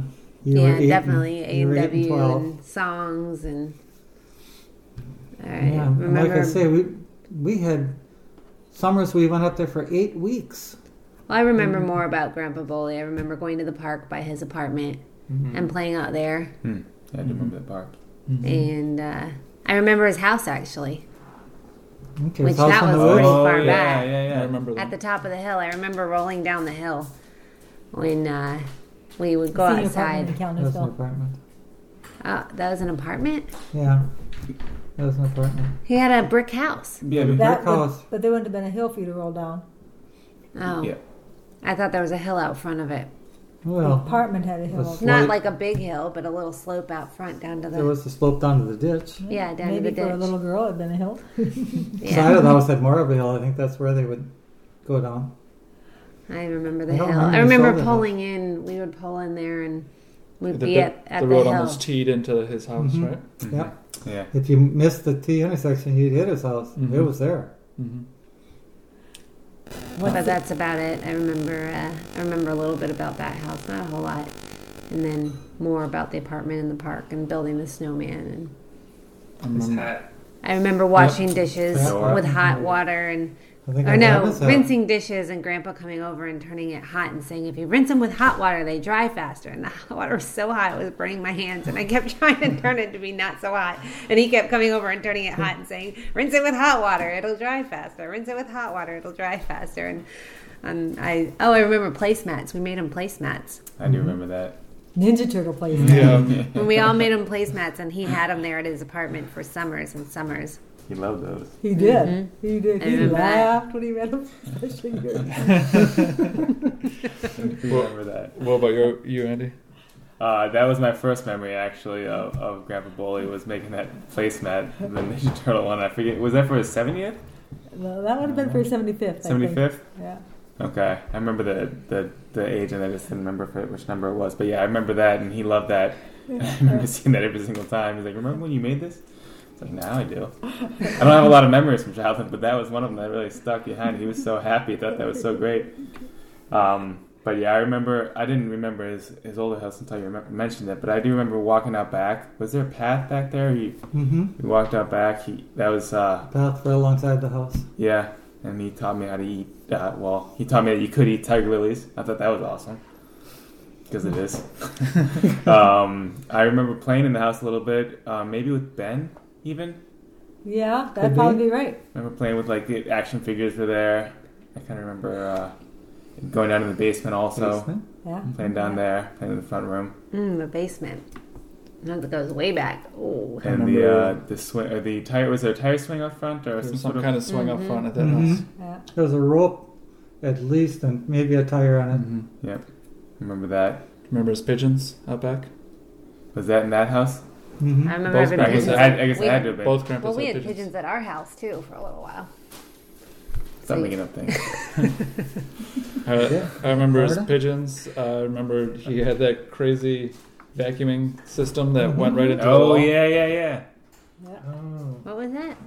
Built-in vacuum cleaner. Central vacuum. You just plugged your vacuum with a Hose. giant hose right into the wall, and then it just started sucking out of your vacuum, and you It just had a cover that looks just like a outlet cover, and you flipped it up and you stuck your hose in there and it started running. I thought that was cool. Had a hose that you went around with, and there were spots like that throughout the house. You could plug your hose in.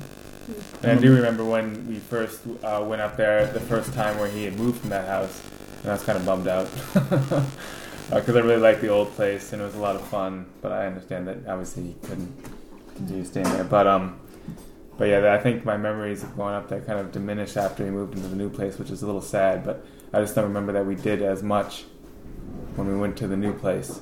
How many years did we go up there when he was in his home as opposed to when he was in the apartments? Well, we went up every year. Right. So how many years of So that? 86, and he died. What did we figure? 79. No, he died at 79. So No. so that would have 92 was This when one he is moved. 75. 92 was 75, so Six. 96 he would have died. 96, 86 to 96, 10 years. 10 years. How many years of that would he have been in his house? Or how many years, I guess, was he in the apartments? Is that easier? Let's see. I guess Maybe half in each. about a half. 5 and 5. What is surprising me is that none of you have mentioned that he came down I was going to say that. every Oh, yeah. year by Well, you're us. cutting off before I get to say my memories about my grandpa's. Andy's all done? Well, not Grandpa Grandpa Mueller, Mueller, yeah. yeah. So yeah, I remember the same thing running around the property at Grandpa Mueller's.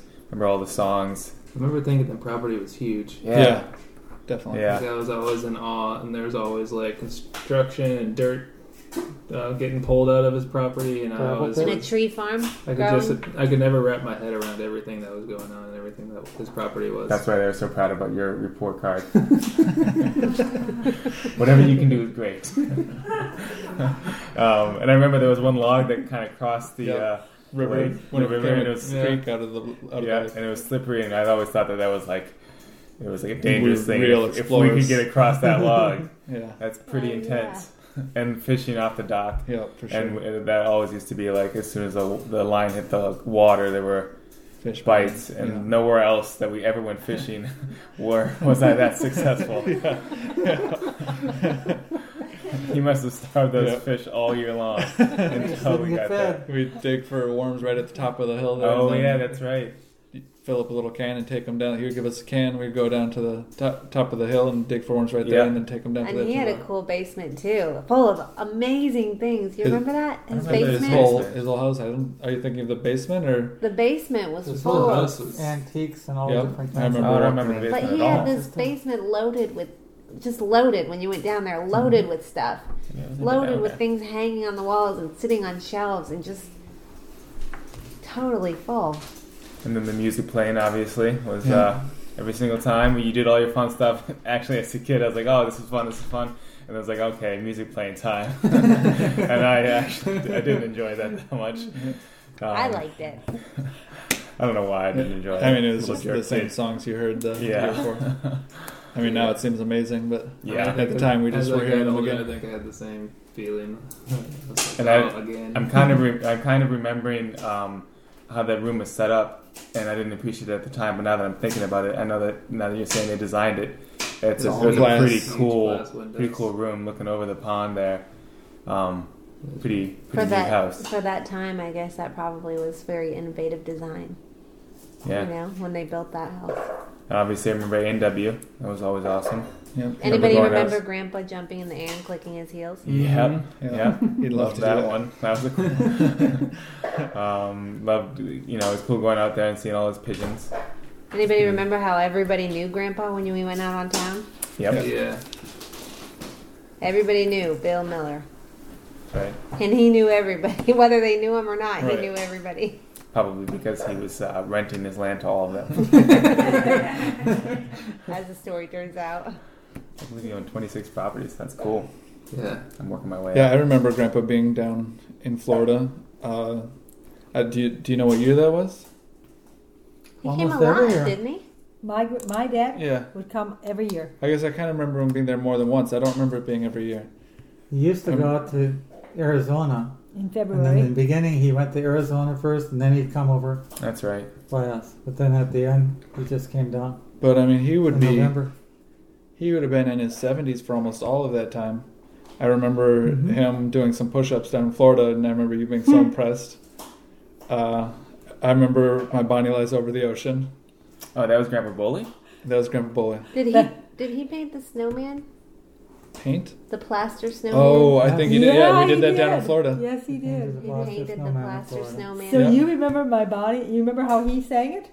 Andy? My body. My body. So did I. I did always think it was my body. Yeah. I thought that for years. I don't even know when I learned it. I don't know if I learned it back then or if I was looking up the song later just because I remember it was my size complex. I wanted to think that my body could lie over the ocean. I thought it was metaphysical, man. This guy's I didn't realize that you two. I just remember hearing him one day singing away after Grandpa was gone. My body lies over. yeah, for One sure. big dude. Oh, you thought of it as a size thing. I was thinking metaphysical. It's like this guy's his body is back home, like in the old country or something.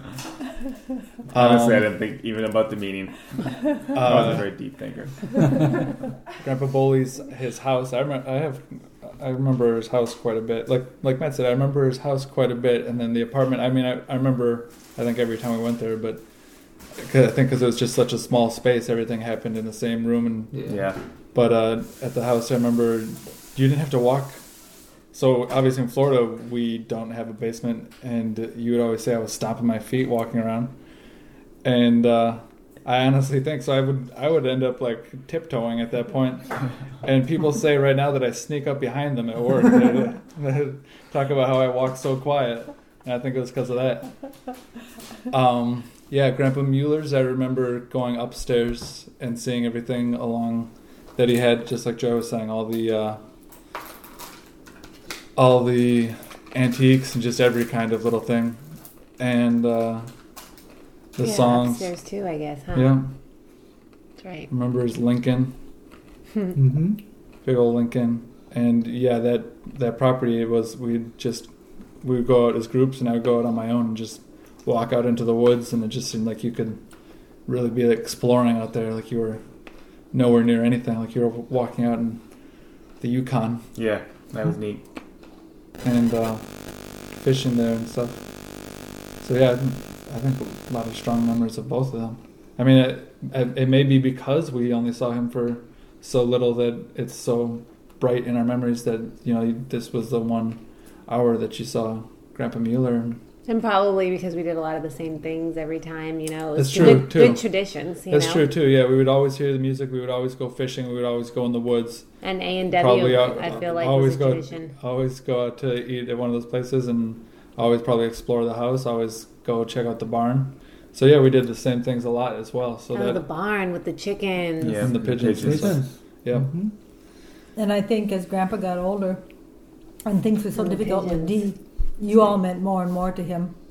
He got older and a lot smarter and a lot wiser as to what was important. And at that point, family and So there's still hope for me. I'm sure he had a lot of regrets probably over some of that stuff. yeah. Did he ever talk to you about that? Well, one time at the very end, in fact, I think it might have been when I went up there the time when somebody said, "You better get up there, he's not doing well." That's just before he died. Months before he died. Weeks before he died. I guess I came back down and got you, and we all went up there as a family, and then he died. That I was doing a good job. Which is true. Very. Yeah. Took 79 years to get. I don't just think made it you. did. He wanted I to wait. imagine his. If you, Until why you can't really you do 60? wanted Why it. can't you do 80? I'm assuming that's what he was thinking when he was a kid. You know, I'm going to do more. I'm going to do more. I'm going to do more. And he's probably thinking that's the best way to push somebody. Yeah. Oh, I'm sure it was. He just wanted me to He wanted the best for you, and that's how he thought was the way to do it. be up to what needed to be to survive out there. And then maybe somewhere along the line he realized, wait a minute, you don't have to drive quite so hard to survive. There is survival other than having it all. Yeah, and it's probably a big shock for him when you guys came down and started trying to build from nothing down here. Down in Florida, I mean. So,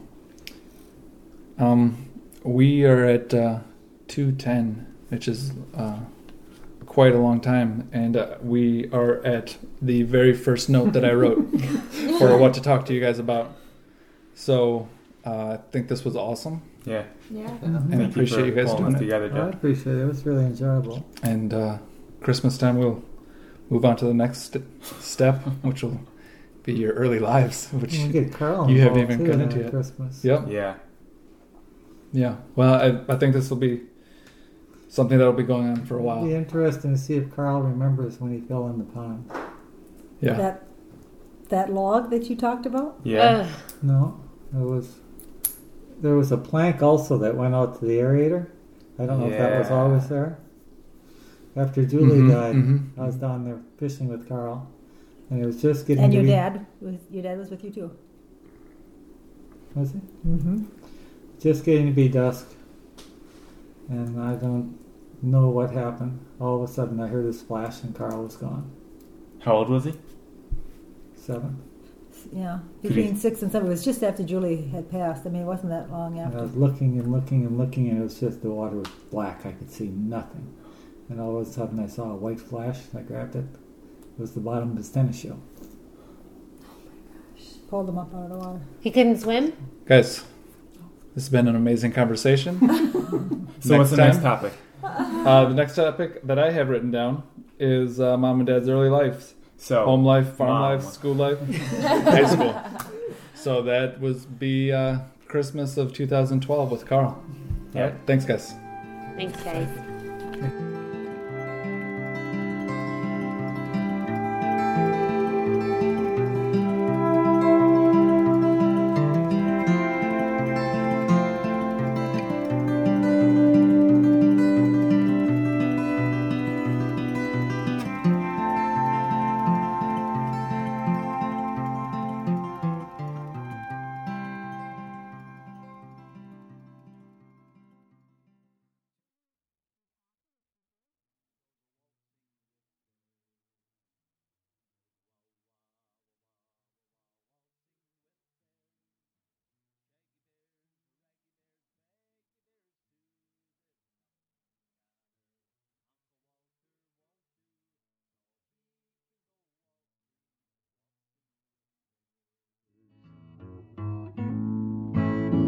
Now I went to his room in the middle of the night.